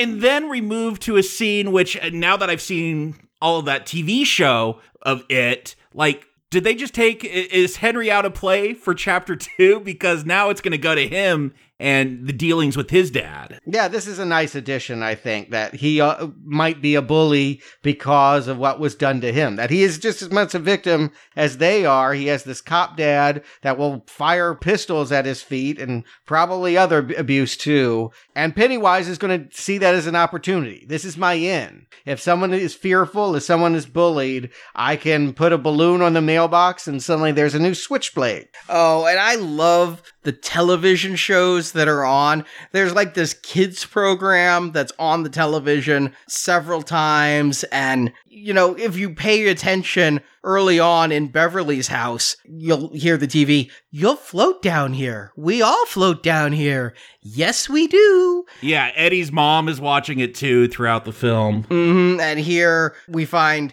Henry's dad is watching it, and it's Pennywise then appears among the kids. It's like a really perverted version of Stanley Spadowski's Clubhouse, where it's telling him, kill your dad. And he puts that switchblade right there, pushes the button, and the look on the father's face of, you son of a bitch, and yet he's bleeding so bad he can't do a damn thing. Yeah, and meanwhile, something similarly disgusting is happening between Beverly and her dad. He's put a new padlock on the door so she can't sneak out, and she's looking awfully pretty. And if you hadn't picked up on it, and I think most of the audience would, we now find out very overtly that being his girl means that he can take her right here on the kitchen floor. Thank God it doesn't go any further than her kicking him in the balls, knocking him out with the top of the toilet, and then being grabbed by Pennywise. And Stephen King saw this movie, and I'll say at the end what he thought of it, but the one piece of feedback he had after seeing this is, was Beverly's dad dead? I mean, the last time we saw him, his head's bleeding on the floor. And so Machete put in some sounds of groaning at that moment to try to tell you the dad is not dead. Beverly didn't kill him. Oh, I thought he was dead. That's interesting. I thought the reason why she was going away at the end to live with someone else is that she didn't have a parent anymore. Oh, see, I thought he might be dead, but then, I took it that he was still alive, but she ain't sticking around in that house. She's trying to kill him. Like, she's going off with her aunt or whoever in Washington. Yeah. But anyway, Bill is not giving up on her. He bikes past that lighthouse we've seen time and again. I wonder if that's where the turtle lives, or it's going to see the turtle. The turtle does live on the beam. Maybe it's the light beam of the lighthouse. He gets there, he sees the message, "You die if you try," written in blood on the ceiling. He sees the dead that's apparently not dead on the bathroom floor. And so this is the catalyst to getting the band back together. He runs to the arcade, he finds his friends, and they can rally to save Beverly. Yeah, the arcade is also in the theater that's showing A Nightmare on Elm Street 5, I might add. I love the marquee of the theater in this. Yeah, all Warner Brothers movies. Yeah, at one point one point it's Batman and Lethal Weapon 2. Yeah. Warner plugging itself, but very period accurate. Those movies were out on the 4th of July weekend. And I like how, I wasn't really sure why they went into the sewers as kids, except, let's go get the clown, I guess. But this, let's go rescue one of our friends. And I'm guessing this is different because now Bev's not around to have that gangbang when they go into the sewers because she's the victim here. Pennywise is taking her. Technically, the gangbang's on the way out, but yeah, we'll get there. Right. Wow, on the way out? That is really weird. Yeah, it's sort of a victory celebration.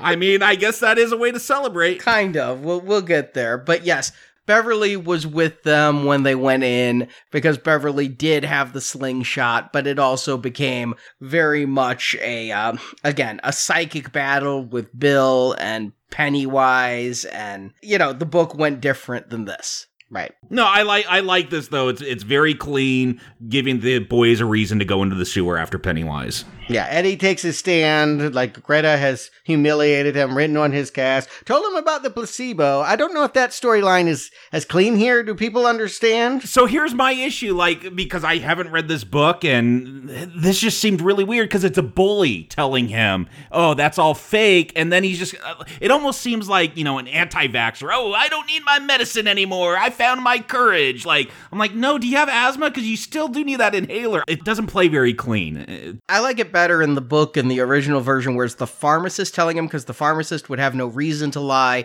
and you like to think medical professionals, including pharmacists, have the patient's best interests at heart. Here, she's mocking him by telling him the truth, and then writing loser on his cast. It is confusing, and it's also way too clean that when they decide to go in, he throws his pills down and yells, "It's bullshit! It's gazebos!" I mean, I laugh at gazebos, but this is way too quick a wrap-up of Eddie's plotline. And what neuroses is Eddie going to have as an adult?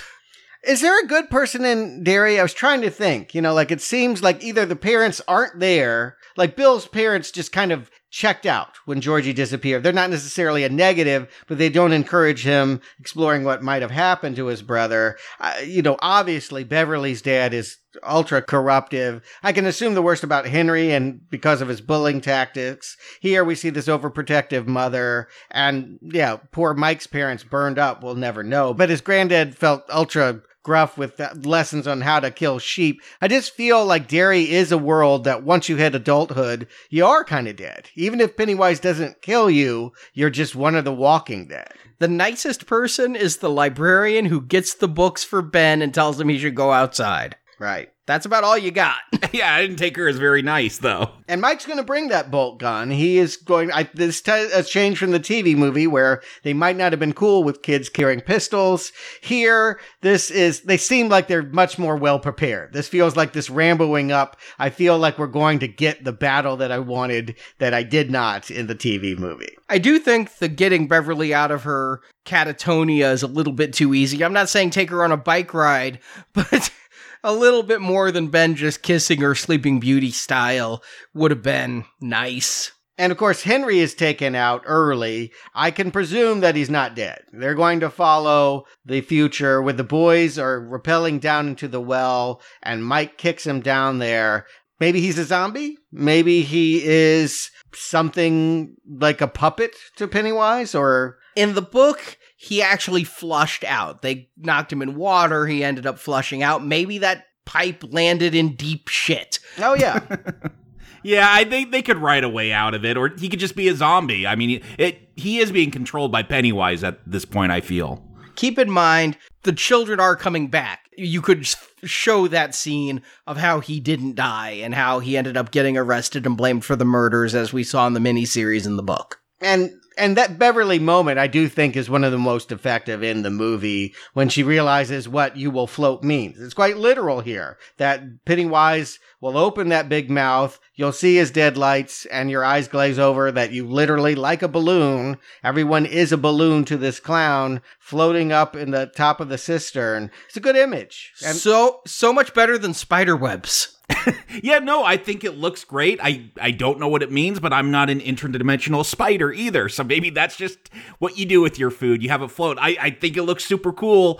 I wouldn't ask too hard why this is the mechanics of it. Yeah, and just the fact that there's all those bodies there, I presume from hundreds of years of killing, the fact that they're stacked up like that. Yeah, I love the tower of like bicycles and just old toys that are stacked up. Mm-hmm. Yeah, just centuries really of playthings, and it just tells you how many victims there have been. Ben kissing her, yeah, I guess we frown on that kind of thing now, but it's necessary because it finally answers her question. She thought that it was Bill. She had been interrogating him early, and he didn't seem to know what lines from the poetry meant. Who could it be? She really hadn't considered Ben as a suitor. She liked him, but I think that, yeah, this will be an interesting dynamic when we see them as adults. Yeah, because she's still going to go for Bill. Still doesn't want that chubby kid in this one. Yeah, I do think there's that bias there. Mm-hmm.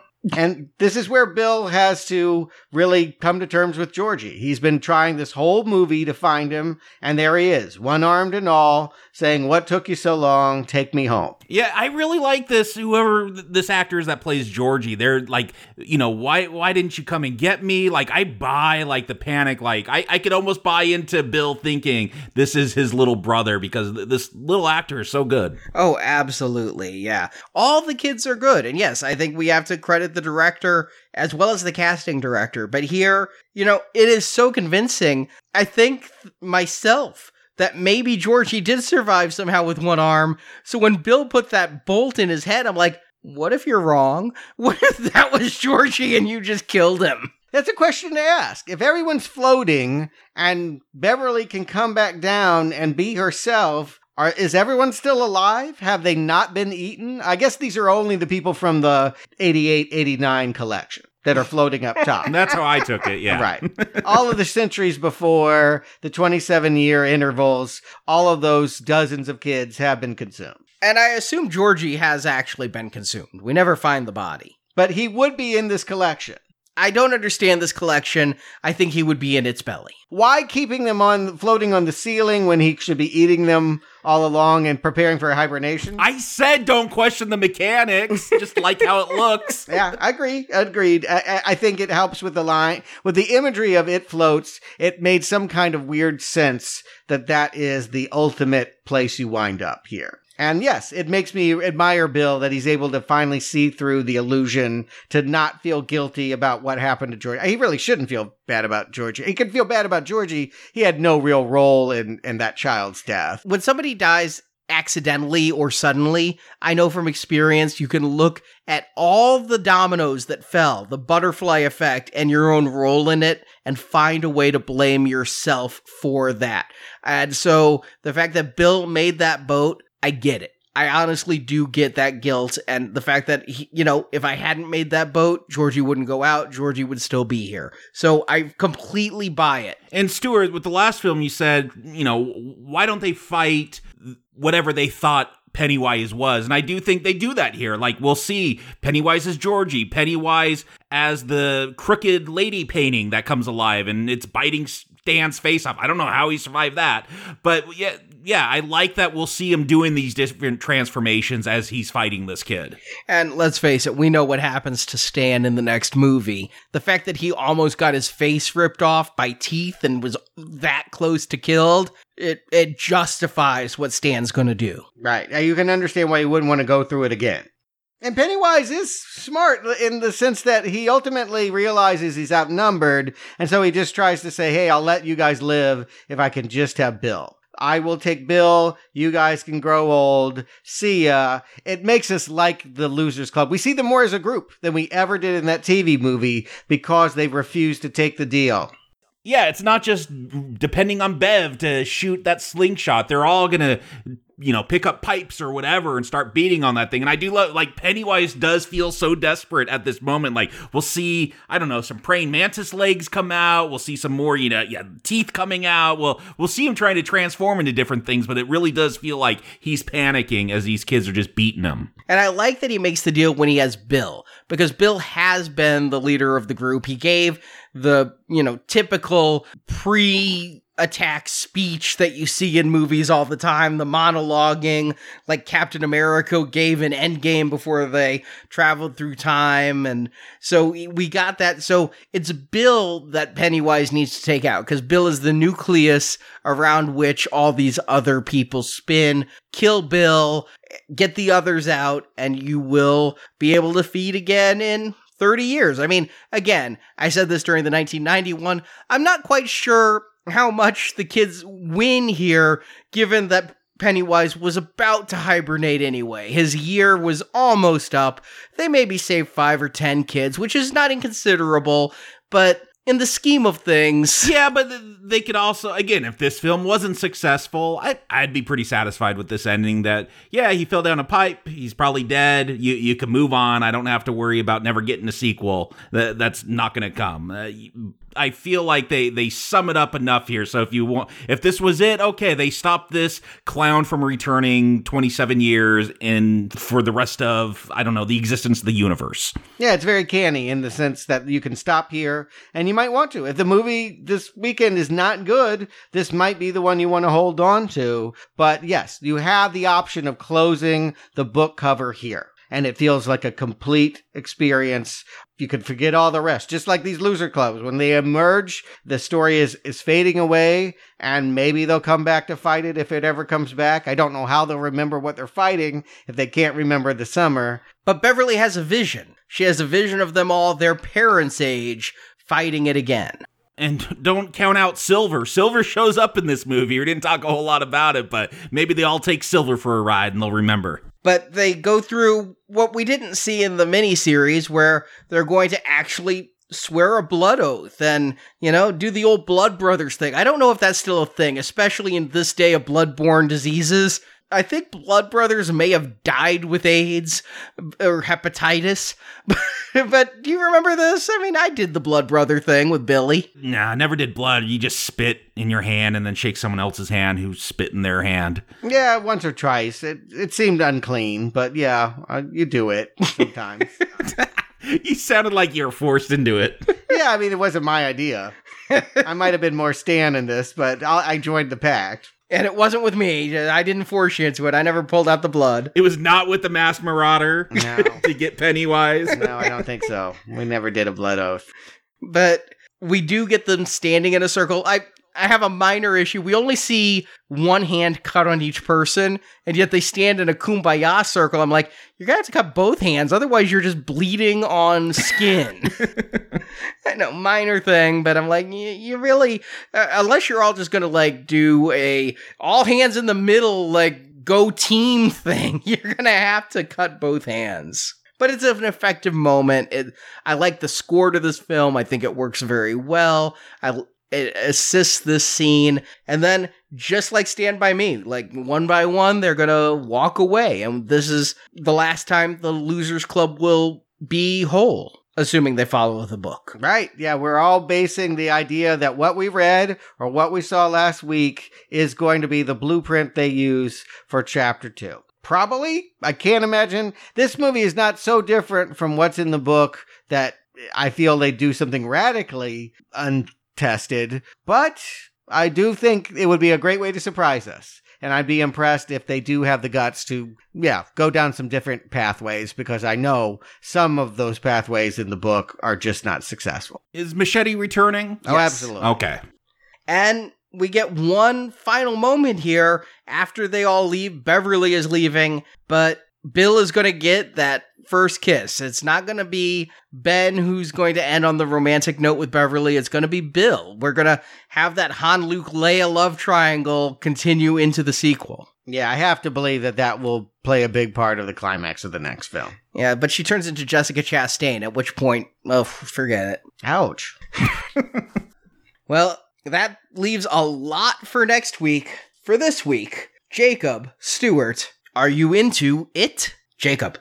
I guess I'll start with the negatives first. And first time I saw this film in theaters, I definitely had my thoughts, kept them to myself because my wife was excited for it. She didn't want to see it in theater because she's like, that environment is too scary, too confined. I want to be at home and be able to go to the kitchen and get a drink if I'm getting too scared. So rewatch it, and I'm like, what did you think? And she's like, it wasn't that scary. And that, I'm like, that's how I felt. It's actually become like a meme in our household. Like when the most mundane thing happens, we just say, scarier than it. And that is my problem. Is like, I wanted to see this because I'm like, oh, this looks so scary. And maybe you just can't go home again. Maybe once you hit a certain age, it's hard to get scared. But I think about Hereditary, which we reviewed, and the scene of like Toni Collette clinging to the ceiling in the dark, and like it doesn't call it out. It's just happening off in the corner. And if you notice it, you notice it.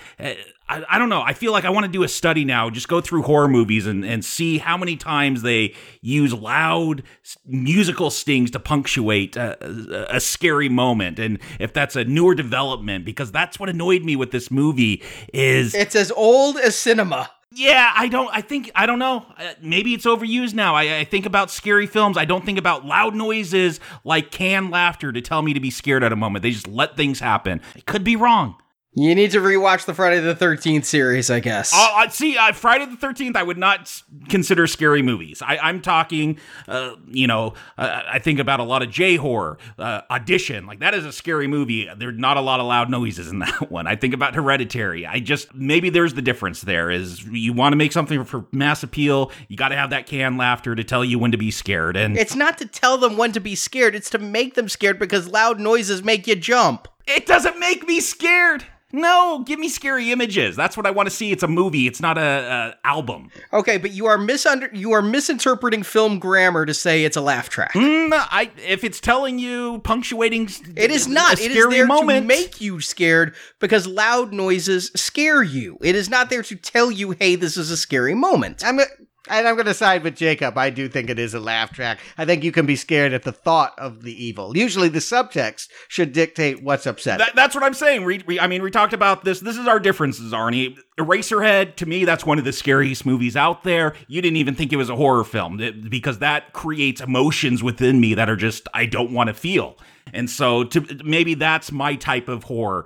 But that was my disappointment with this film, is I just don't think it's that scary, and I just had higher expectations for it. That said, it's very well crafted. It's a fun film to watch. I think it's a little bit too long. I start feeling that time in it, but it looks good. Great acting. All these kids are great. Art direction, all that is great. It's a fun film. I just wish it was scary, but still a solid recommend for it. Stewart, Stephen King adaptations, there aren't a whole lot of good ones. So I'm definitely going to just put out there front and center. This is one of the best. This is, because of the craft that is involved, you're going to definitely want to see this. If you see 10 Stephen King adaptations, this is one of them. I don't think it's one of the highest, and the sad thing is I think it could have been. I do think that a director that wanted to make maybe more of an elevated horror experience. I think the one thing you can say about the TV movie that it did a better job than this version is that it really shaped that story into a very specific tale of childhood sexual abuse. And here, it's kind of anything goes. It is, you could call it a laugh track or, whatever you want to throw there. But to me, as an adult, clowns, fangs, werewolves, all that stuff is not as scary as what predators in real life can do. So I would have liked the movie to have worked on that level, but I do think that, this is the best Stephen King movie since Stand By Me, largely because it understands the importance of getting those good dynamics between the child actors. I was their age in the 80s, and they capture the period detail and behaviors very well. Very accurately. I really want to be a part of this losers club, and I want to see them be victorious. And, these kids, like you said, mostly unknowns. The established actors are going to have to work double time to be as good as them and to bring me into this. I think Jessica Chastain is a very good actress, but she's got her work cut out for her because this Beverly really kills it. And I think that's really the reason you want to see this film.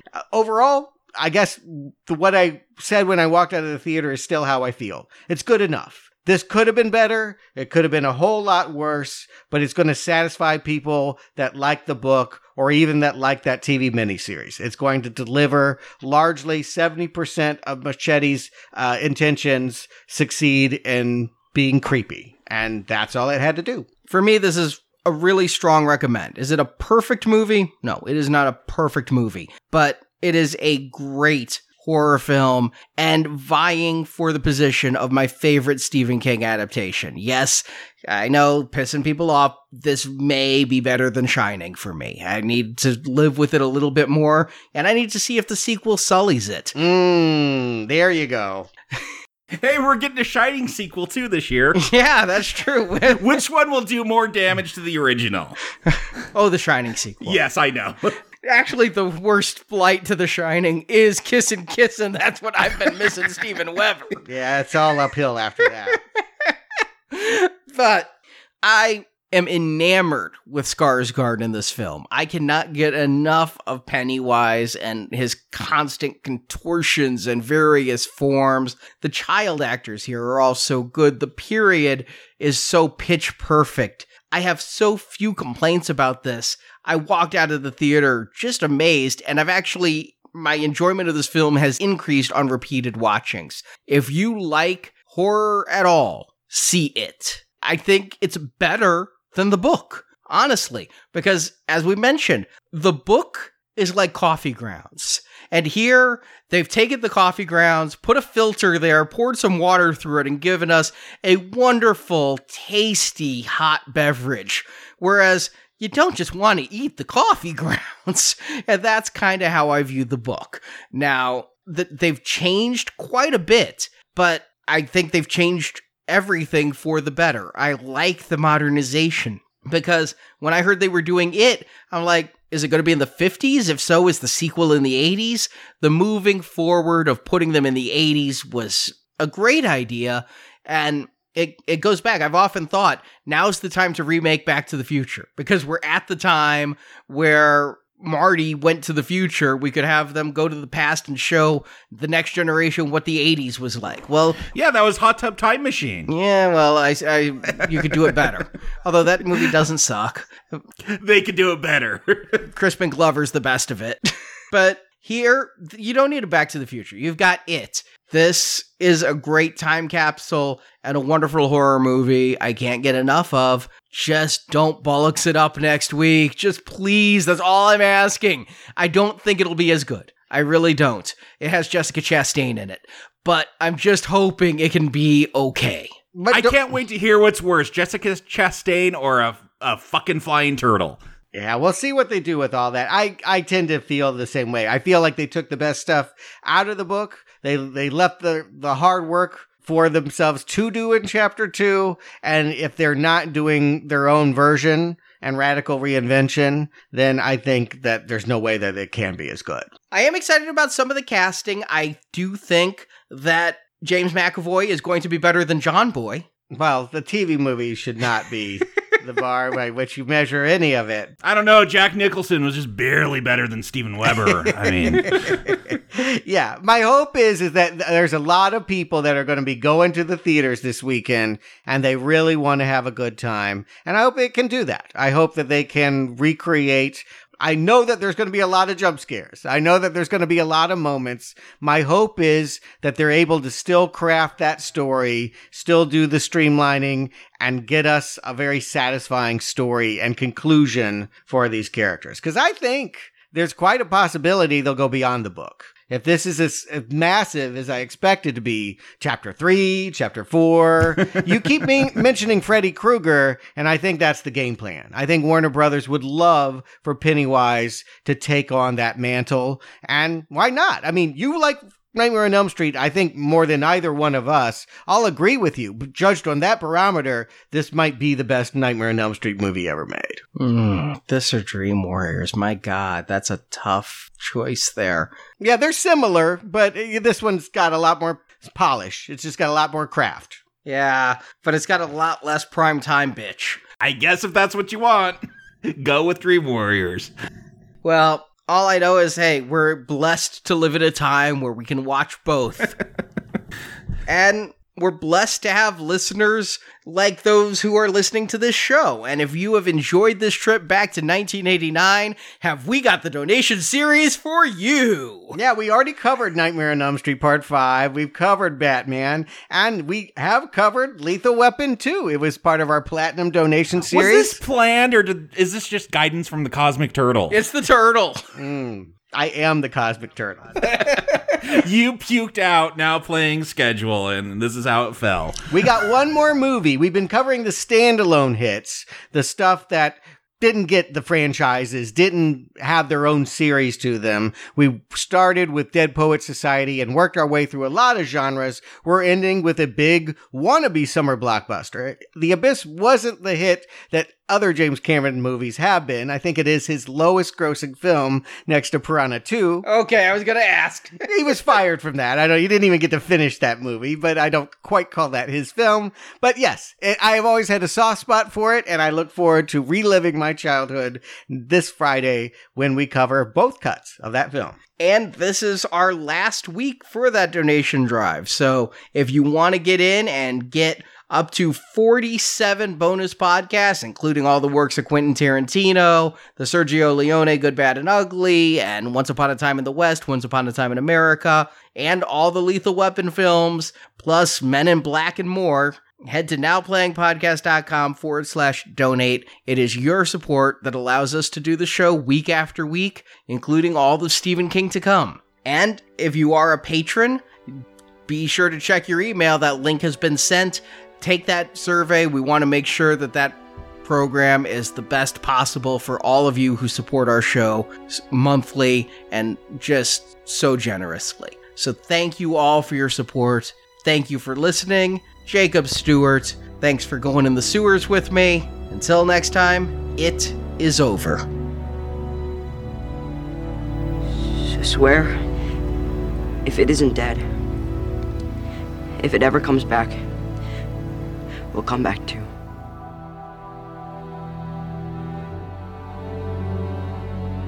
Thank you for listening to this episode of Now Playing. Come back anytime.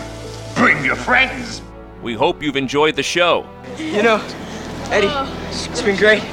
Bye. See you later. Okay, see you later. Bye, Eddie. Bye, Eddie. Bye. Now that you've heard the movie review, head to booksandnachos.com to hear Arnie's reviews and analysis of Stephen King's original novels. This isn't real enough for you, Billy. I'm not real enough for you. It wasn't real enough for Georgie.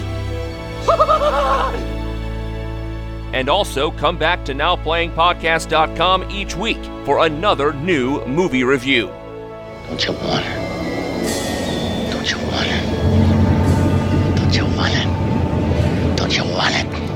Don't you Don't you want it?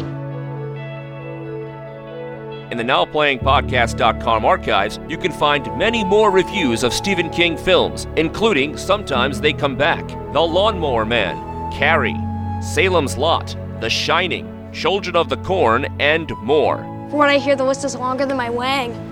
That's not saying much.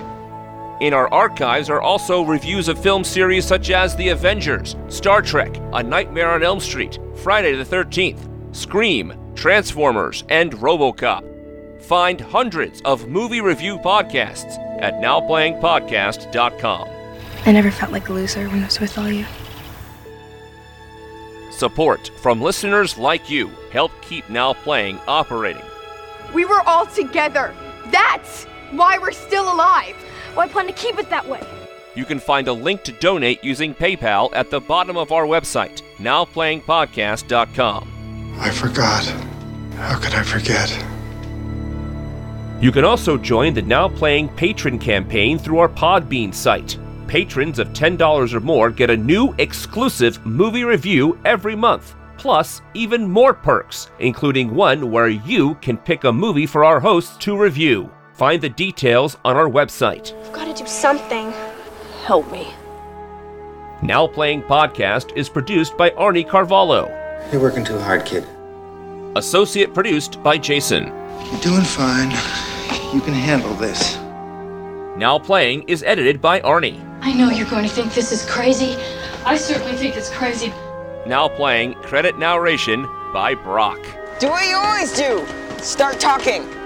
The opinions expressed on Now Playing are those of the individual hosts and may not reflect the opinion of Venganza Media Incorporated. They're gazebos. They're bullshit. Venganza Media Incorporated is not affiliated with the motion pictures reviewed or otherwise referred to herein. All movie clips and music included in this podcast are the intellectual property of their respective copyright holders. They are included here for the purpose of review and no infringement is intended. I guess so. Now Playing Podcast is an exclusive trademark of Venganza Media Incorporated and may not be used without the expressed written permission of Venganza Media Incorporated. All rights reserved. I'll drive you crazy and I'll kill you all. Now Playing is a Venganza Media production, copyright 2019, and no part of this show may be reproduced, repurposed, or redistributed without the written permission of Venganza Media Incorporated. All rights reserved. See you in your dreams.